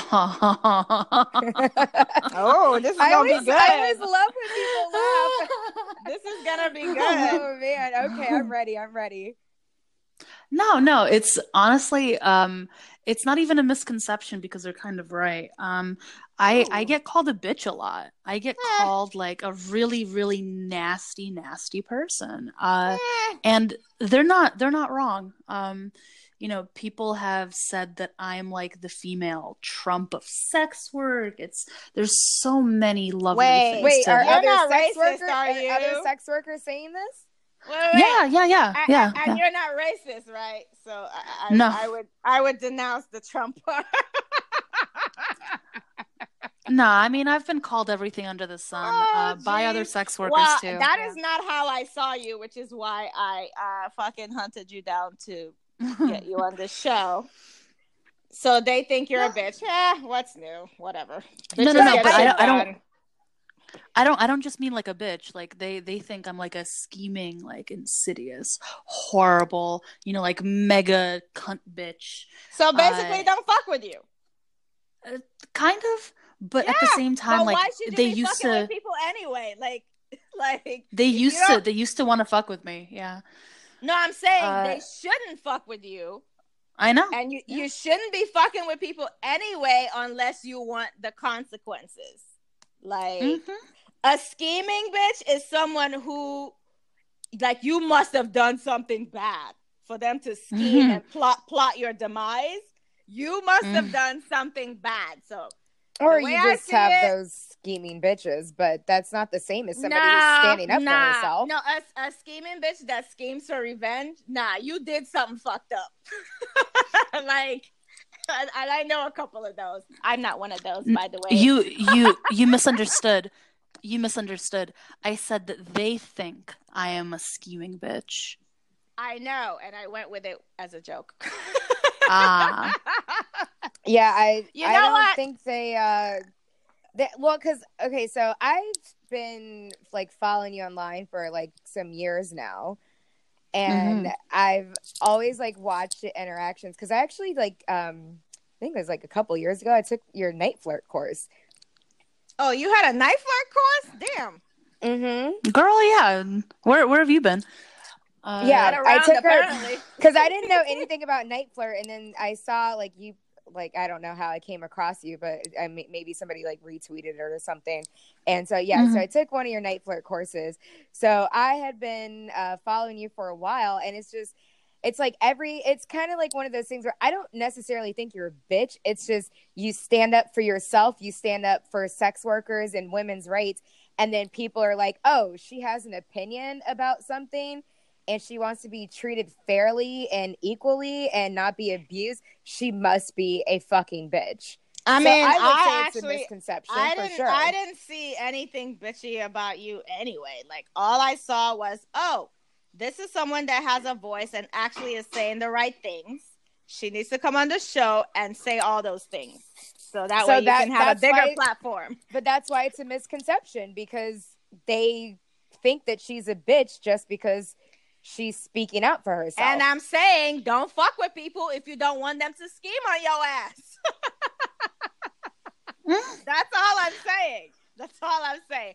Don't fuck with Yevgenia, if I said it correctly, if you don't want her to scheme and plot your demise. Like, leave her alone, people. Leave her alone. Okay. So, they mostly have. They've learned their lesson. Exactly. See, being a bitch is good. Okay, so you posted recently about having a wealthy cuck boyfriend. How did you two meet? And tell us more. Well, he's old news at this point. We know that. We know that. Yeah. Oh, I missed it. When did you? I still want the story. I still want all of it. I met him from FetLife, I met him on Adult. Hold on, no, I actually met him on Adult Friend Finder. Oh, I heard good things about that app, but go on. Oh, really? It's a really, really shitty website. It's been around since mid-90s, I think, and it's strictly a hookup website. It's not anywhere where you should be talking about sex work. In fact, they deleted one of my accounts once for asking guys if they were going to fly me out. Not even just, Is this like, recently? Actually, yes. This was like post Fosta Sesta, yeah. Oh, of course. They basically said that I can't even allude to any exchange of anything. So I can't even ask a guy for an Uber if I wanted to, because that's a violation of Fosta Sesta, yeah. So how is he gonna get the pussy to his door? Well, they want you to figure that out. So pussy on delivery. So if a girl is, just wanting to slut it up one night and go get her some, but she can't afford to like Uber herself, they're like, no, broke bitch, like, you don't deserve cock. You don't deserve dick. What the fuck? Oh, Jesus. Okay, so you met him on Adult Friend Finder, and tell us the goings. Sure. So me and my best friend, who is not a sex worker, we decided to just like meet some other random guy earlier that evening, which we did. Like we kind of like fucked around with him for a little bit, and then we were sitting around in a restaurant like around midnight, bored as hell, and all of a sudden I get a message from this guy who's like, "Hey, you want to come to Staten Island?" We're like, "Okay, sure, I guess." So he got us an Uber out there. We decided to, like come to his house like after midnight, which is stupid of us, but whatever. I do that kind of stuff all the time. Instincts, right? Yeah, I mean, I'm also a risk taker, so me personally, I don't really mind, but I wouldn't recommend it for other people. Okay. And, she and I wound up showing up there, and I took charge of him like immediately. I like walked up to him, and I could tell he was just like putty in my hands. He ate her out in front of me, and then I don't know, like she was starting to get sleepy, so she left and I stayed. But I was only staying in New York for like a short amount of time then, and he got me an Uber back to her place. And then later that same day, like decided to come back and pick me up like from Harlem and get my stuff and like my suitcase and everything, like bring it to his place. So I was staying with him. Okay. And yeah, and he took me to like his mansion in the Poconos. He took me like flying for a bit, took me to Florida. I mean, this is all like in the span of a month. And I'm assuming money was also made. Please tell me money was made. Of course, yeah. Otherwise you're canceled. Yes, money was made. Yes. Yay! Yes, I don't like to talk about that kind of stuff though. It doesn't matter. It needs to be talked about because too many girls are out here, Ubering themselves for dick appointments. So we need to let them know this is not how to conduct yourself. Yay! Okay, that's all we're gonna say about that. I just wanted to make sure that you got your due. But then why did you dump him? He was disrespectful to my friend. Oh, well, that's definitely a good reason. You're a loyal friend for sure. He got comfortable. I'm sure the way he did it probably was not great. Oh, he was very, very comfortable in a bad way. Yeah. Yeah, he got too comfortable. He made some racist and homophobic remarks, not in her presence, but to me. And had said a lot of things that were quite nasty. So I told him to get gone. Oh, wow. Okay. Yeah. Yes. Awesome. We need friends like true you. Friendship. Exactly. It's not about what they do in front of you. It's about what they do when you're not around. Exactly. I like that. So have you worked in any other line of sex work? I know you said you did that one porn when you were 18, but have you done anything else? So I did the porn. I did fetish clips for a guy that had a store on Clips for Sale back in 2008. I did camming, like nude camming. I did non-nude camming. I've done regular phone sex. I've done domination phone sex.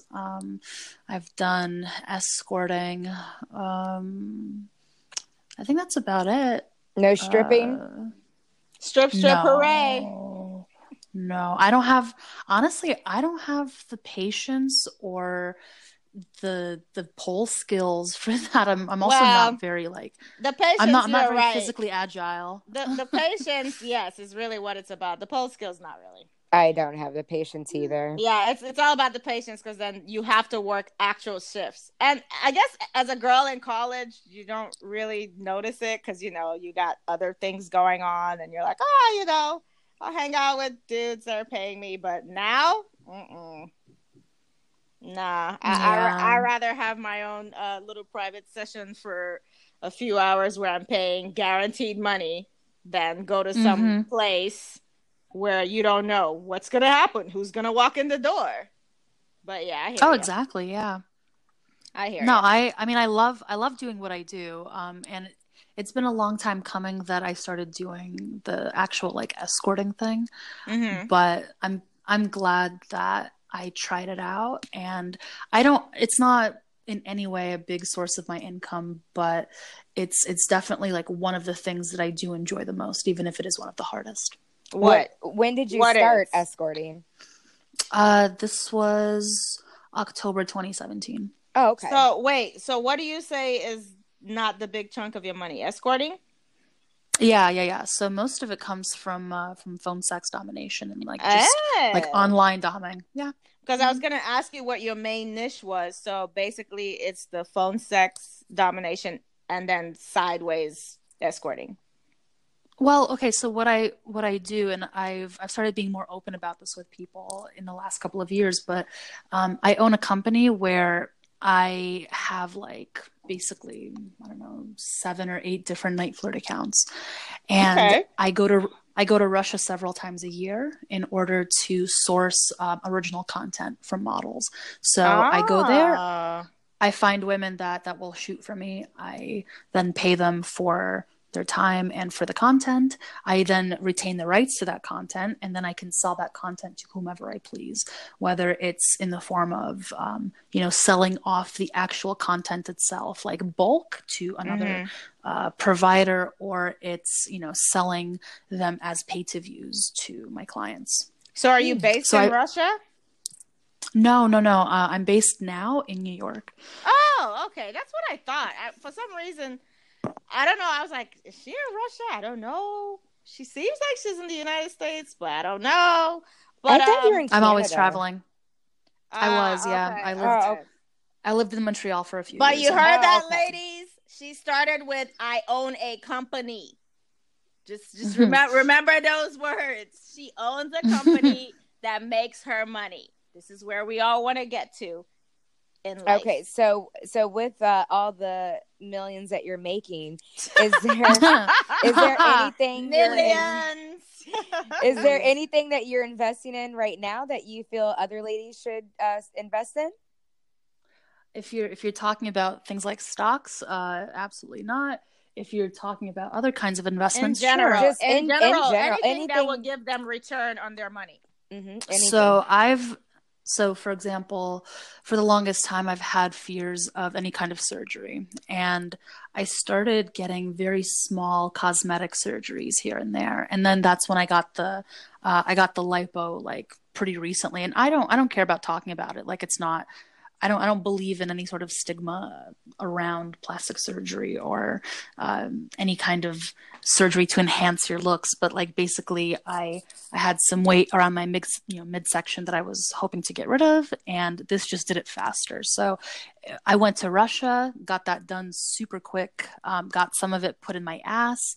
And honestly, I love the results. I have what could basically pass for a flat stomach now, which is awesome. But yeah, it's kind of great. I think that investing in your looks is a really, really smart thing to do, especially if it's that is not the first time we've heard that. Ladies, are you listening? I think Jane said it too, right? Mm-hmm. Wait, so I want to know, how does your ass look now? You love it? She's gonna have to send us a picture, otherwise it didn't happen. Well, see the actual. The lipo filling itself, it wasn't like a BBL. It's not a Brazilian butt lift. I had the option of doing that, but I opted out because I didn't want to ever go for an unnatural look. And there's a lot of women for whom unnatural looks are better than natural. But for me, I've always prided myself on looking as natural as possible to my actual body shape.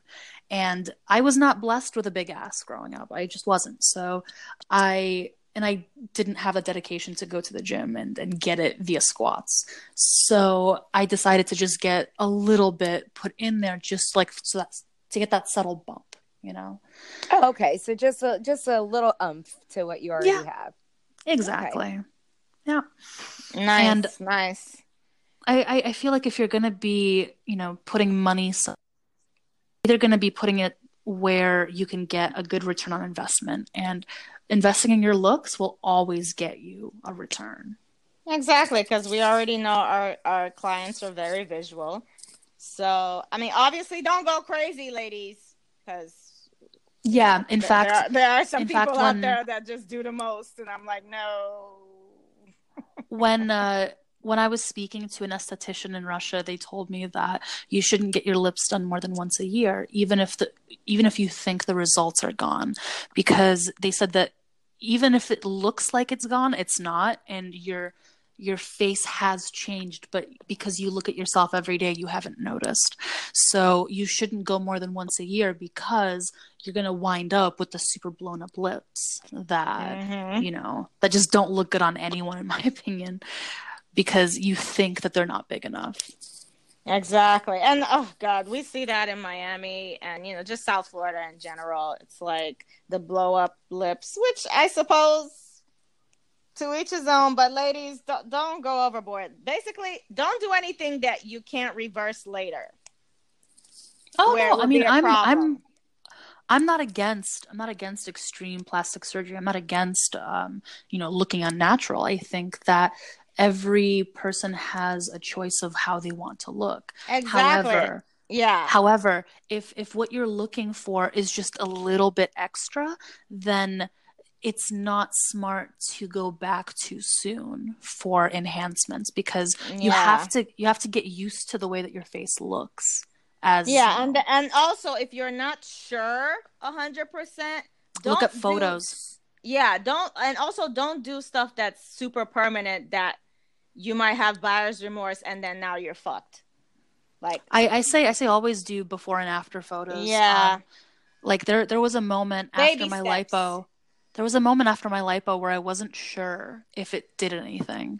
And then I looked at a photo of myself from December and a photo of myself from a few days ago. And I mean, the difference in time is like less than 2 months. But I started looking and I'm like, oh, wow, like the silhouette is completely different.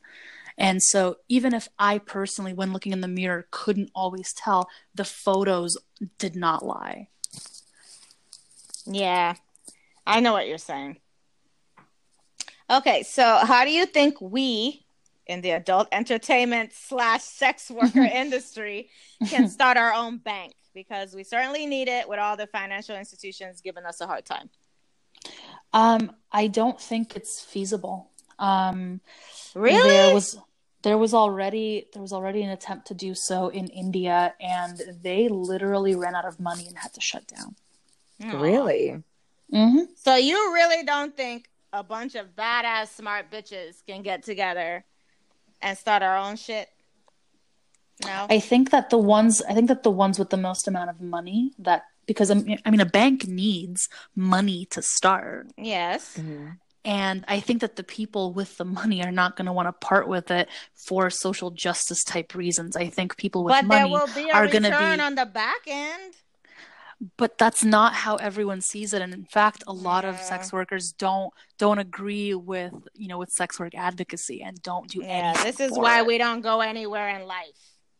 Pretty much. That's not true. That's not true. I think that's blaming. I think that's blaming sex workers. But no, I think if we were to look at this, if we were to look at people's motivations, I think that it becomes clearer when you look at things like, why don't the most popular findoms, for example, ever do, any kind of advocacy work? Why don't they use their platforms and the amounts of money that they have, which is clearly in the millions of dollars? Mm-hmm. Why don't they use that in order to, to help the rest of us? They don't, and they won't, because that's not where their priority is. Their priority is to make money. And I'm going to go on the limb here and say chances are they did start and try to get involved and somebody shut them down. And they're like, well, fuck this shit. I'm making all this money anyway. If people don't want to see the bigger picture, I'm out. I don't really think that that's the case. I think so. Most of the women that I have met and that I've seen on Twitter who make the most amounts of money and show it, they're not terribly interested in sex worker rights or advocacy, because they don't see themselves as sex workers. They just see themselves as, bad bitches making lots of money. That's why I'm saying sex work is important. Making lots of money. But we're also sex workers. And that's why I actually don't. Huge thing in the cam world. They don't see themselves as sex workers, and they look down on escorts. Everybody looks down on everybody. See, this is why we can't get ahead. Anywho, next question. So, what is the biggest mistake that you've made in your sex work life? So you're just not gonna say adult entertainment life? She already said that she doesn't identify as an adult entertainer, so why would I say that to her? See, thank you for that. I actually appreciate that. I'm just giving both of you shit. Oh my God, do Russians not have sense of humor? Jesus. Russians are not known for sense of humor. No. Yeah, I figured that at this point. But go ahead, please. My biggest mistake has been honestly like caring about clients in more than just a professional fashion. And I know it sounds super cliche, but basically like growing feelings for clients. I mean, we're human beings. Now, are you saying romantic feelings? Just being empathetic and just caring as you would for anybody that you've grown to know? No, romantic feelings. Gotcha. Okay. And what would you say your cure for that was? I haven't figured it out yet because it still happens. Oh, so you're a hopeless romantic. Aw. That's cute. And here I thought you were like a, stone cold bitch, huh? Fox, you know, take all their money, take no prisoners. No. Aww. How long have you been following her on Twitter, Vivian? Look, all I ever read are her advocacy stuff. I'm not like, do we even follow her? Let me see. I think we just started following her, but I was reading like a thread of her account just got shut down, so. And I was like, this girl, no, this is how I found you. You had a thread about PayPal or something. Yeah. Oh God, that is old. That's like. But I just came across it, and I was like, this girl has to come on the show. Well, it's gone now. Cause... I know. Bummer. The account literally got shut down like a few days ago. Yeah, I love your thought process. I love the way you think and how you put everything together in a beautiful thread. And I was like, yeah, this girl has to come and spew all this knowledge on the show. That's why I hunted you down, and here you are. Okay, so did you have any mentors, or did you figure out everything on your own? No, see, there was one woman that told me that I was gonna be good at phone sex domination, but that's only after I've been in sex work for a few years, and I was doing camming, and she was a cam girl on a site called camhorrors.com, which has not been a thing for a very long time. Yeah, I'm like, I've never heard of that one. They were one of the only sites that actually paid out like per hour. Okay, that's why they didn't last. And that's Yep.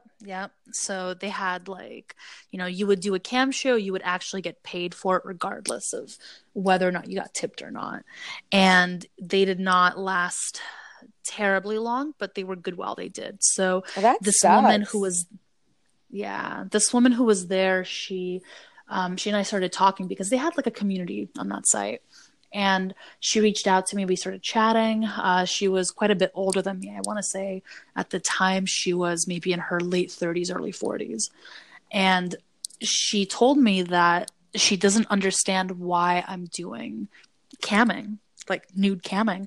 And I'm like, what do you mean? She goes, you would be so good at phone sex domination. I'm like, what is that? So she told me about Night Flirt. She explained very, very briefly how to get started on there. And then she kind of like just disappeared. And then I just kind of taught myself after that. But so she was the one that put the idea in your head. Shout out to mentors, man. Wherever they definitely. are, in however form they come in. Yes. Thank you, lady who brought her to our podcast. Thank you. I've been trying to find her for a few years, but she's been pretty untraceable. She doesn't want to be found. But I'm sure that some of her accounts are still on Night Flirt being used. You think she sold them, or you think it's still her? I don't know. I think that she was already outsourcing, so she would hire people to take calls for her, but she would set up the actual profiles themselves. But at this point, I'm not sure what she's up to. Last I heard, she was living in Texas in a huge house that she bought for cash. Lovely. Oh, Wait, nice. I like that. is this an older lady or a relatively younger lady? She was, she, at the time, this was like about 10 years ago, she was probably in her late 30s, early 40s. Oh, okay, so this is not who I'm thinking. Okay. So you posted that you decided to come out to your family and use your legal name. How has that been for you, and would you recommend that to other companions? My family and I don't speak whatsoever. Okay. And as for coming out as a sex worker in general and using my real name, I would not recommend it. No. It has caused me a lot more trouble than it's been worth. Yeah, exactly. No, I don't regret the decision. I just wouldn't recommend it. Yeah. Oh, so this is your real name? Yes. Oh my God. See, I know the real facts about her. You just know about her night flirt course. No. I've been on Twitter for a while. I just had no idea that this was your legal name. I mean, congratulations. So what made you decide to use your legal name?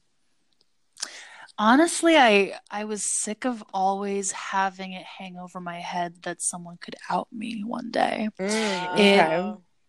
Take the power back. It was always it was always a threat that people would use against me. They'd be like, "Oh, I know who you are. I know where you live. I know, blah blah blah blah blah." Like it was always something that I had to think about. And one day I just decided, you know what, I'm done. And I came out relatively early on in my career because my ex-fiance, this was like many, many, many years ago. My ex-fiance cheated on me, and then his girlfriend that he cheated on me with, she did not like me at all. And I had said something to my ex, which this girl then heard, and she didn't like what I said about her, which she deserved every word of it. But, like the point was that she basically took my phone number from his phone and started harassing me just nonstop over the telephone. Then when that didn't work, she started taking my family's phone numbers. So she called my mother. Yeah, she called my mother, she called my sister, and she told them both that I was stripping for change on the internet. Oh, what a whore. And SNL, sorry to cut you off, Saturday Night Live just did a spoof on that, but we'll talk about that when you're done with the story. Oh, is it the OnlyFans one? Yes. Yeah. But they changed the name. They said Cam Fan or Cam something. I thought that was funny. Yeah. Yeah, it's like only Cam. Yeah. Because they couldn't use the real name, I guess, for, legal reasons. That was hilarious. Yeah. But they, my parents, or rather my mother, didn't really seem to care too much. She was just kind of confused. And my sister already knew what I was doing, but told me, she's like, this person clearly has it out for you, so just be careful. And then I called because she, after that, started going on my Twitter. And this was back in 2010, like 2011, something like that. And she started taking people from my Twitter at the time, and she would like pick ones that she felt were like closest to me, and she started sending them my real name publicly. Oh wow, what a fucking cunt. Yeah. So I called the police, and I was like, guys, is there anything? I was like, is there anything that you can do? They laughed at me. They're like, what do you want us to do? I was gonna say there has to be some kind of legal repercussions, something. No, you can sue her ass just for shits and giggles. No, damn, no. Because what's the basis for the lawsuit? Like, she was mean to me. She told people my real name when I was using an alias. Like, safety? What can I sue her for? Safety. But like, what law is she breaking? Well, like, I feel like, okay, for example, if you had a celebrity's real phone number and address and you published it on the internet, I feel like there would be some legal repercussions. No. No. Okay. Mm-mm. So they would just change their number. Yeah, no. Yeah, I think doxing what about their isn't address? illegal. Their address. Yeah. Doxing isn't a crime. Yeah. Oh, Doxing is not a crime. Damn. Yeah, like what's a crime is libel. What's a crime is is anything that's actually not true. Mm-hmm. But true information, I mean, right now, if you Google my legal name, the second or third hit is to encyclopediadramatica.com, which has a listing for me calling me a Russian Canadian obese whore who murdered her baby. Oh my God. Like, yeah, and that is coming up like right at the top of the search for my legal name. I consulted an attorney about it. They literally said there is nothing that I can do except send a cease and desist, but what they're doing is not illegal. Wow. That's what I'm saying. Like, that's why I'm not saying that I regret using my legal name, but because it's an experiment, right? Like, I did a whole thread on this a couple of years ago where I talked about what sort of repercussions there have been from me using my legal name in sex work. But obviously, and let's just say it's been difficult. The rewards obviously outweigh the bad stuff. No, not at all. Oh, damn. Jeez. Well, you know what? At least you did whatever the fuck you wanted to do. And now you can just be like, okay, well, that was an experiment. Moving on. That's all you can do right now. Oh, yeah. I mean, I can still change my legal name to whatever I want. This is true. If I really want to. There you go. I forgot about that. I mean, people change their names all the time. I can keep Yevgenia as a brand and change my name to Jane Smith if I want to. Does that mean anything? Does what mean anything? Yevgenia. It actually does. Yeah, it's my grandmother's name. I was named after her because she died right before I was born due to Chernobyl-induced breast cancer. Oh wow, I'm sorry to hear that. I mean, I never met her, so. But is there like a translation? Like, does the actual name mean things? Yeah. Oh. It in Greek it means well-born or of noble birth. Ooh, look at that! Look at you, queen. Yeah.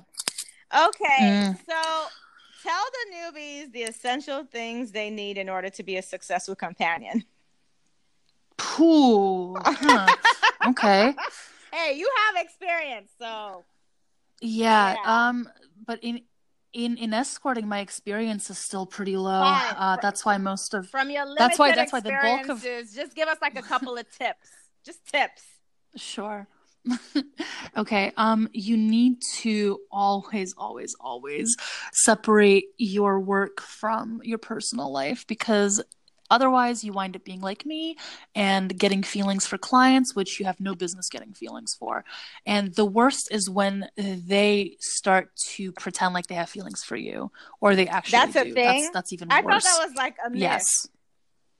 No, what, the clients pretending? No, the clients pretending like they have feelings for you. Of course they do, because they're exploiting your feelings so that they can get something out of it for free. Oh my. There you go. Yeah.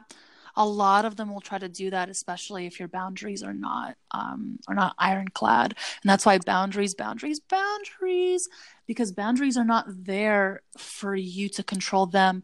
They're there for you to control yourself. They're not supposed to be things that you tell guys like, you can't do that. Like, that's not what a boundary is. A boundary is so that you know what you'll take, what you'll accept. Yeah. And like, if your boundary is that you don't want to have, any sort of romantic feelings for clients, like, that's, you have to stick to that, because otherwise you're going to get into big trouble. Another big tip is do not drink with clients. Do not do drugs with clients if you can help it. I'm sorry. I'm laughing because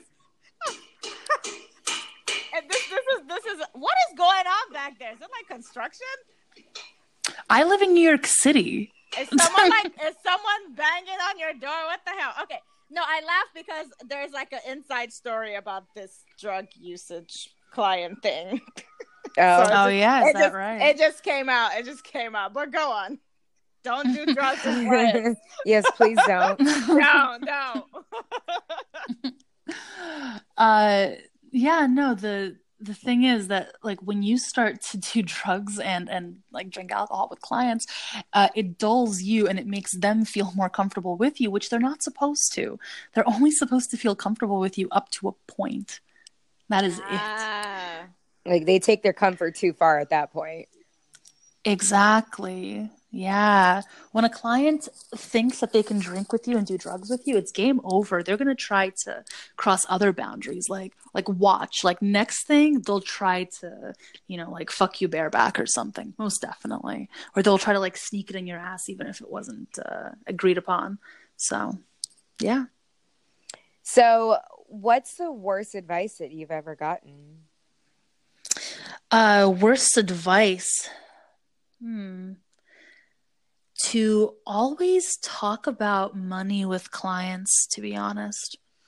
I know that sounds weird, but everyone's hustle is different. And for some people asking about money up front with a client always works. But clients are different, and some actually respond to that, others don't. And some clients will sometimes say, you know what, I don't like talking about money. I want to like get to know you first. I want to do this. I want to do that. Like you have to sell to them. You know what I mean? And it's not always going to be good if you don't figure out what their unique style is to reach them, to sell to them. I don't know if that makes sense, but like I'm talking more about like freestyling, for example, because obviously if a client's coming to you directly, then clearly he wants something from you. But if someone comes to you from a place like FetLife or Adult Friend Finder, or comes up to you at a bar or something, you can always turn that into a paid situation, but you have to know how, and you have to like build a rapport with a client. So I was always told, like, you know what, no, you gotta just like go straight for the throat, like make sure that they know that this is a paid thing. And like in my experience, no. Sometimes like they need to be warmed up. You need to show them that you have some kind of like common interests, because otherwise they're not going to want to convert. Okay. Yeah, that's good advice. All right. So I'm going to jump into the next question. What is the best advice you've ever gotten? Best advice was just to lean in. I know it sounds really cliche, but my best friend told me once, she's like, you got to lean into your dominance. And I was like, what the hell do you mean by that? She's like, well, you're still very passive aggressive and just passive in a whole lot of things. And you need to just trust, who you are inside and be that person.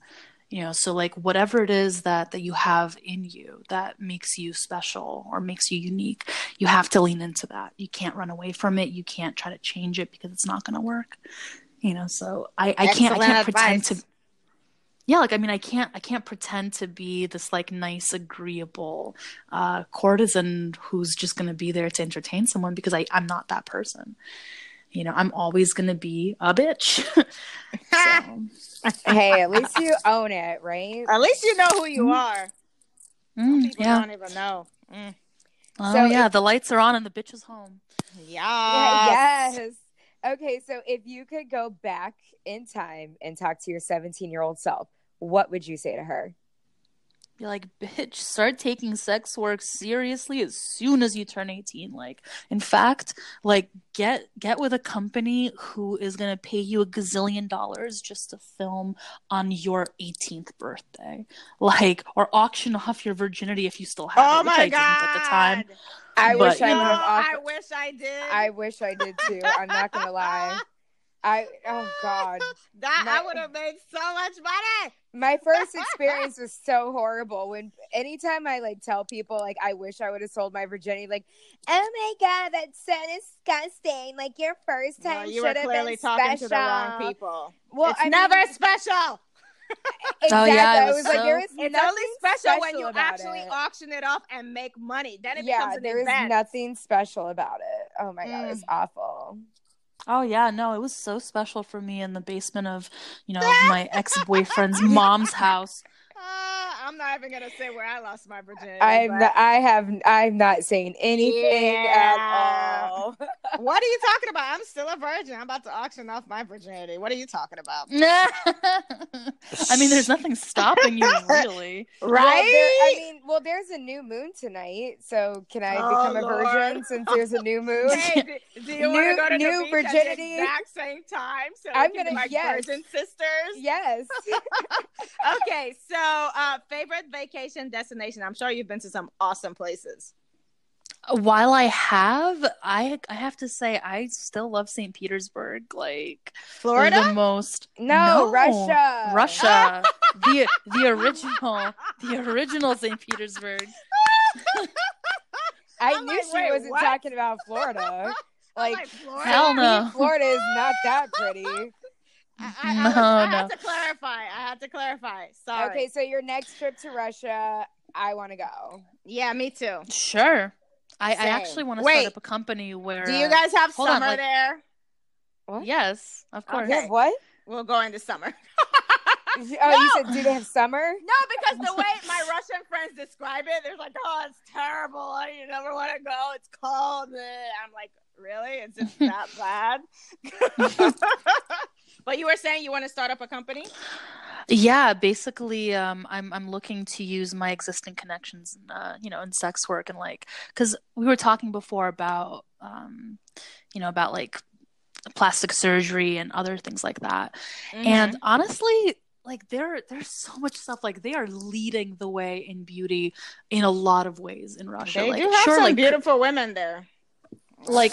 South Korea definitely takes beauty seriously, but so does Russia, and Russia is much cheaper. So, going there, just to go to the best surgeon they have in the city for just straight up regular ass lipo, it costs just a couple of $1,000. I think for me it was no more than $3,000. And that's with an overnight hospital stay. That's them being so attentive and just very, very sweet. And it was great. It's not expensive there. I think to get Juvederm, in the lips, it's $100, not even. What is it in America? I need context. Oh, closer to $1,000 depending on where you look. And that's just the lip injection stuff? Yeah. Or what are we talking about? Oh, wow. That's a drastic difference. Oh, my. No, everything in Russia costs cheaper because, people there can't afford to pay thousands and thousands of dollars. But that also goes to show that it's actually not that expensive and people just mark it up in America. Exactly. Because, they can. Capitalism at its finest. So, what do you do in your free time other than... sticking it to the man? Chop off dicks on Twitter. Sticking it to the man? Free time.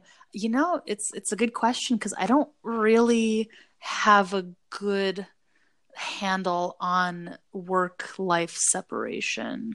I don't have a good work/personal life balance. But technically, isn't all your time free time since you control your time? No, because most of my time is work time because that's how I choose to spend it. So even when I'm works during her free time, right? That's if anything, it's actually really bad because it means that I am on 24/7, which means that I'm not giving my all. Well, clearly you enjoy your work, otherwise you wouldn't be working 24/7. So.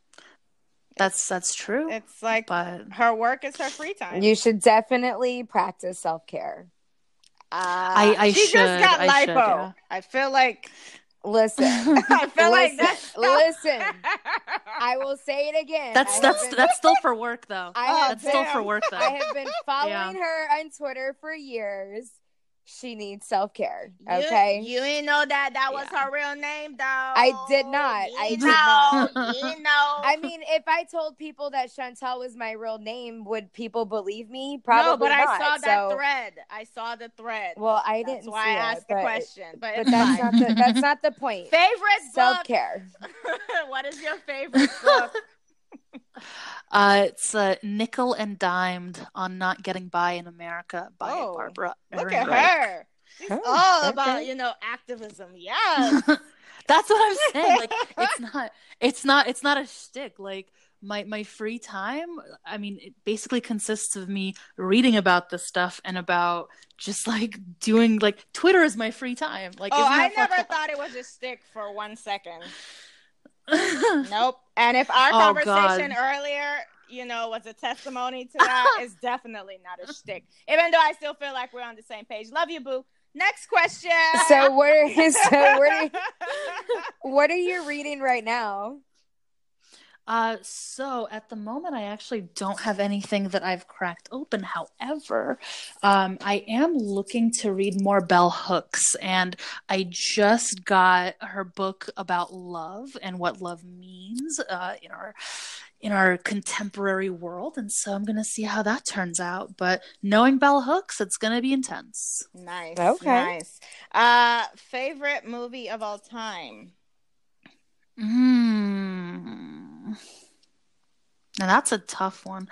I'm gonna have to Top go 3? with no. I'm just gonna give a genre, a broad genre of what I like. I really enjoy 70s Soviet comedies. I know of course you do. It does not sound like a thing. Of course you do. Wait, there's comedy. Yes. And comedy. I bet you it goes, a guy walks into the bar. Haha, that's the joke. That's actually not at all what it is. Again, I was being funny. If you have to tell people that you're being funny. No, just you, girl. It's just you. I'm going to have to meet you in person so I can figure out your face and crack that smile. But go on. I'm smiling. I'm smiling right now. You just don't know it. Yay. I can hear it. And then the other one is like a total opposite. It's like Disney TV films from like the 90s and 2000s. Oh my God, who doesn't like Disney? Like, that's like, come on. No, but I don't love like the stuff that like Mulan is cool or like Cinderella's whatever, but like I'm talking about made for TV films. Yeah, I'm like talking the real ones people with and not cartoons. Yeah, like Smart House. Yeah. Like, yes, like Yes, we love all that shit. Listen, I will right now go watch some old school Hilary Duff and Raven Simone movies. Yes. What was the one they had with There's like the Cheetah Girl. Oh my God. Yes, where the one girl from 30W finally, had a career. Yes. But, yeah. Yes. Okay. So other than the episode of Law and Order SVU based on your family, what's your favorite TV show? It's a toss-up between Wentworth, which is like a not funny Orange is the New Black. I am not set in surprised. Australia. Why am I not surprised? I like dramas, okay? Drama queen! I like serious shit. Can we do both? So it's I mean, sure, but me personally. So Wentworth and then Wentworth and Mom. Wait, I think I saw that show. Is that like a recent show? I don't think I did. Yeah. I've seen that show. It's the girl from Scary Movie. She plays the daughter in Mom, right? Or am I thinking Yeah. something else? I know what you're talking about. I know what you're talking about. You know what that show's about, right? What is it about? Failure to launch? No. What? Well, it's a little bit more complex than that, but basically it was made by the same guy that made like Three and a Half Men, like that, that guy. But this show is about alcoholism, addiction, and also about like how people can change. And so the two characters, like the two main characters, are mother and daughter, and they actually were both sex workers at one point or another. So one of them was a stripper and the other one was an escort at some point. But they don't talk about that very much. Did they say that on the show? Oh, yeah. I'll have to go back and watch Mom now because I've kind of watched. But they don't ever like in the background. But they don't ever talk about it. This is not a show that you should, this isn't a show that you should just ignore, because it's actually very, very smart, and it teaches you a lot of things about life and about the struggles that people go through. It's very easy to dismiss it, but there's a reason why it's been on for at least 5 or 6 years now. Nice. Mom. Yeah, I'm definitely going to have to go back and watch it now that you said somebody was a stripper and an escort. So, pet peeves. I'm sure you have a lot. Yeah, I do. So lately I've been on FetLife more and more often because the freestyling on there is actually pretty good for me. I've been able to get quite a few, like rich dudes. I've heard good things about FetLife. It's just I'm spread so thin, but thanks for reminding me. Oh yeah, but what really pisses me off these days is are the kind of men that make a whole lot of promises on there. So like they'll reach out to me, they'll want to be my cuckold boyfriend, and they'll talk on and on and on about how they're perfect for me and I'm perfect for them. But then when it comes down to proving anything at all, showing any kind of serious interest, like, for example, even like last night, I asked a guy, I was like, oh, okay, so you want to do this, like you want to take me on vacations, you want to do this and this and this, do something really easy for me now. I would like an Uber to go meet someone at a restaurant. Why don't you get me that? And he says, okay, ask for my address. I give it. And I'm waiting. It's been like 10 minutes. Like I still haven't gotten a screenshot from him or anything. And then I'm like, question mark. And he's like, oh yeah, sorry, changed my mind. I'm not into Findom. And I'm like, what? Like, how am I trying to Findom you? FYI, you can now get Uber gift certificates thing. Chantel turned me on to that. I didn't even know that. Like an e-gift. I did? Oh. Yeah, because you had it on your website. And I was like, oh, I didn't know you could do that. Yeah. Oh, shit. Look at me. Or was it somebody else? I don't know. It's on my own website. I mean, it could be. No, it was or you. It could be on my Amazon. It was you. You can actually get Uber. It's on my website if you want to go look. You can get Uber e-gift cards, so guys can gift you Uber money.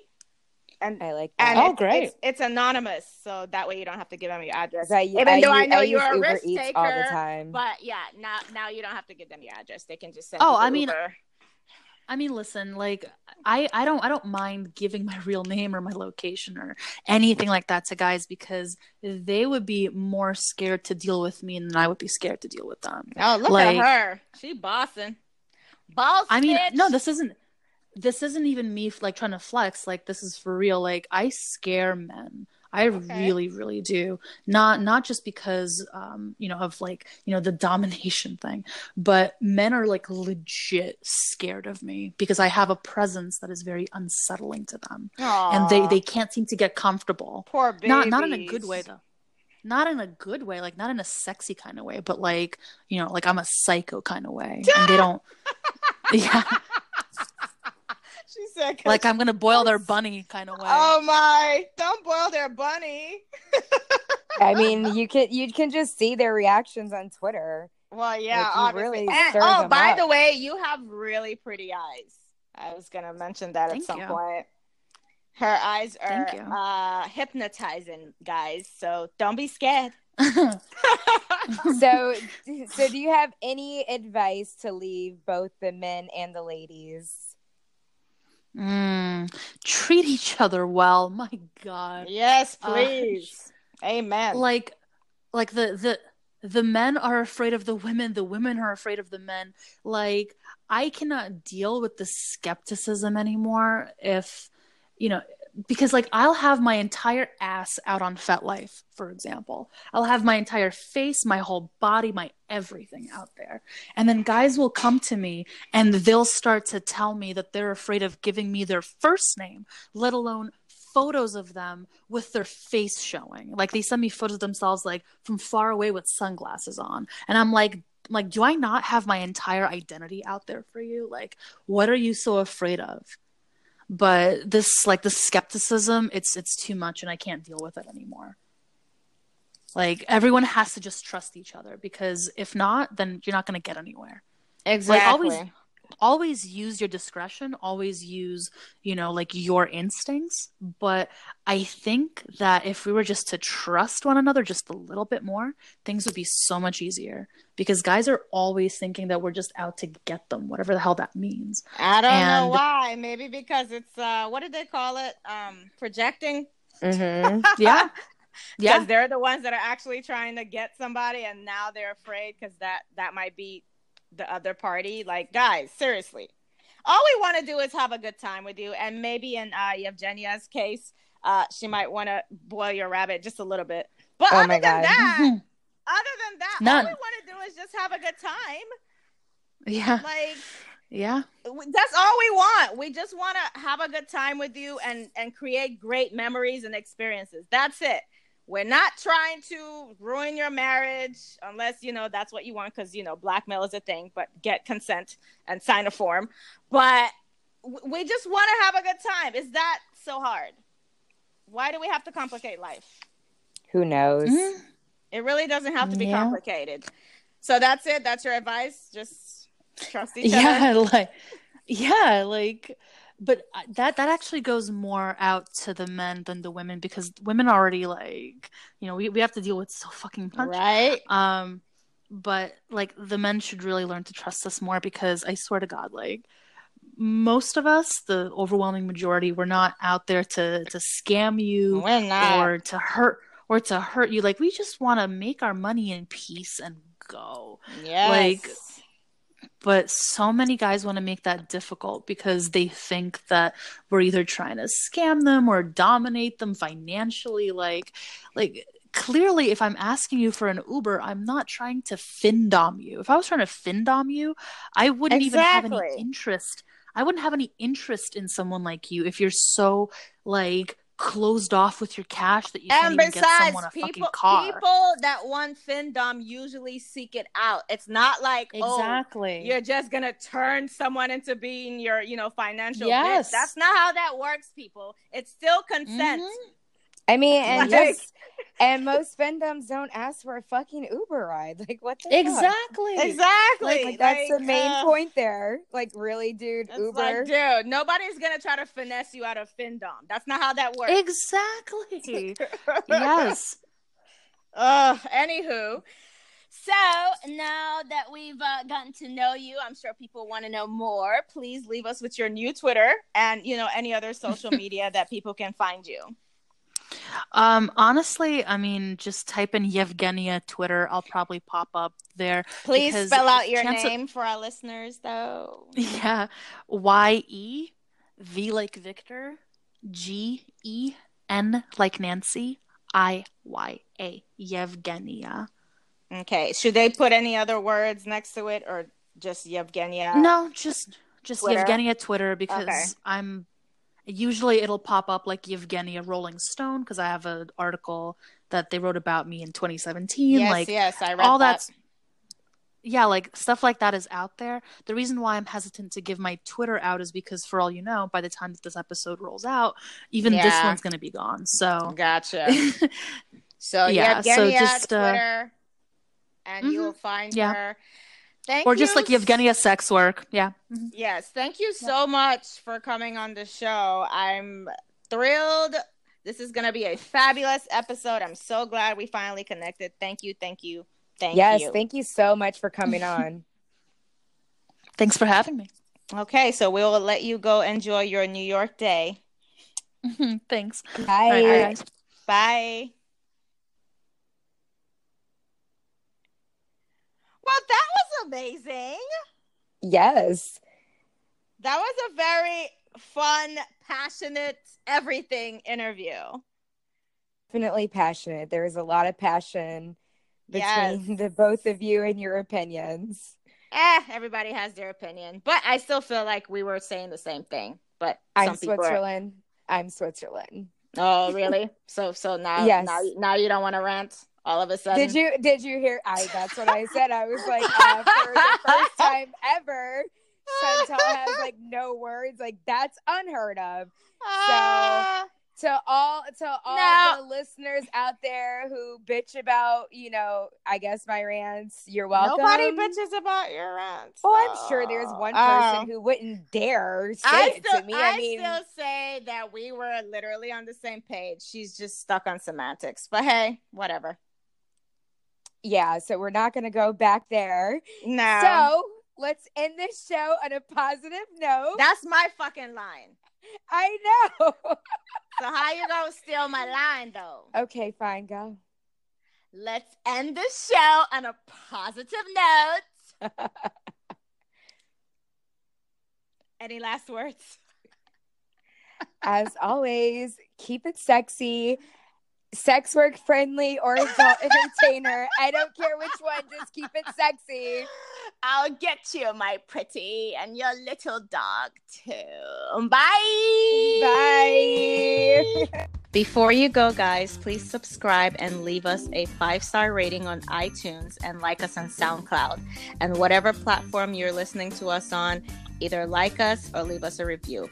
This helps people find our show. You can now download every single episode free of charge. That way you can listen to us even if you don't have an internet connection. We love getting your questions and suggestions, so please keep them coming. Our email is info@thesexyescortguide.com. Our number to text is 657-464-4675. You can also mention us on Twitter with the hashtag TSEGP. And you can follow us on social media, Instagram at TSEGP and Twitter at TSEG Podcast. You can join our mailing list so that you can be the first to hear of breaking news and exciting stories. Our website, of course, is thesexyescortguide.com. And of course, please follow us, your lovely hosts. You can follow me, Vivian, on both Twitter and Instagram at ExoticVivian. Or you can type it into your browser, twitter.com/ExoticVivian and Instagram.com/ExoticVivian. And you can follow me, Chantal, on Twitter at Chantal_Etoile and on Instagram at Chantal Etoile. Thank you so much for listening and supporting us. We truly appreciate you. Thanks for listening. Be sure to leave us a 5-star rating on iTunes. Until next time, stay ravishing and receptive.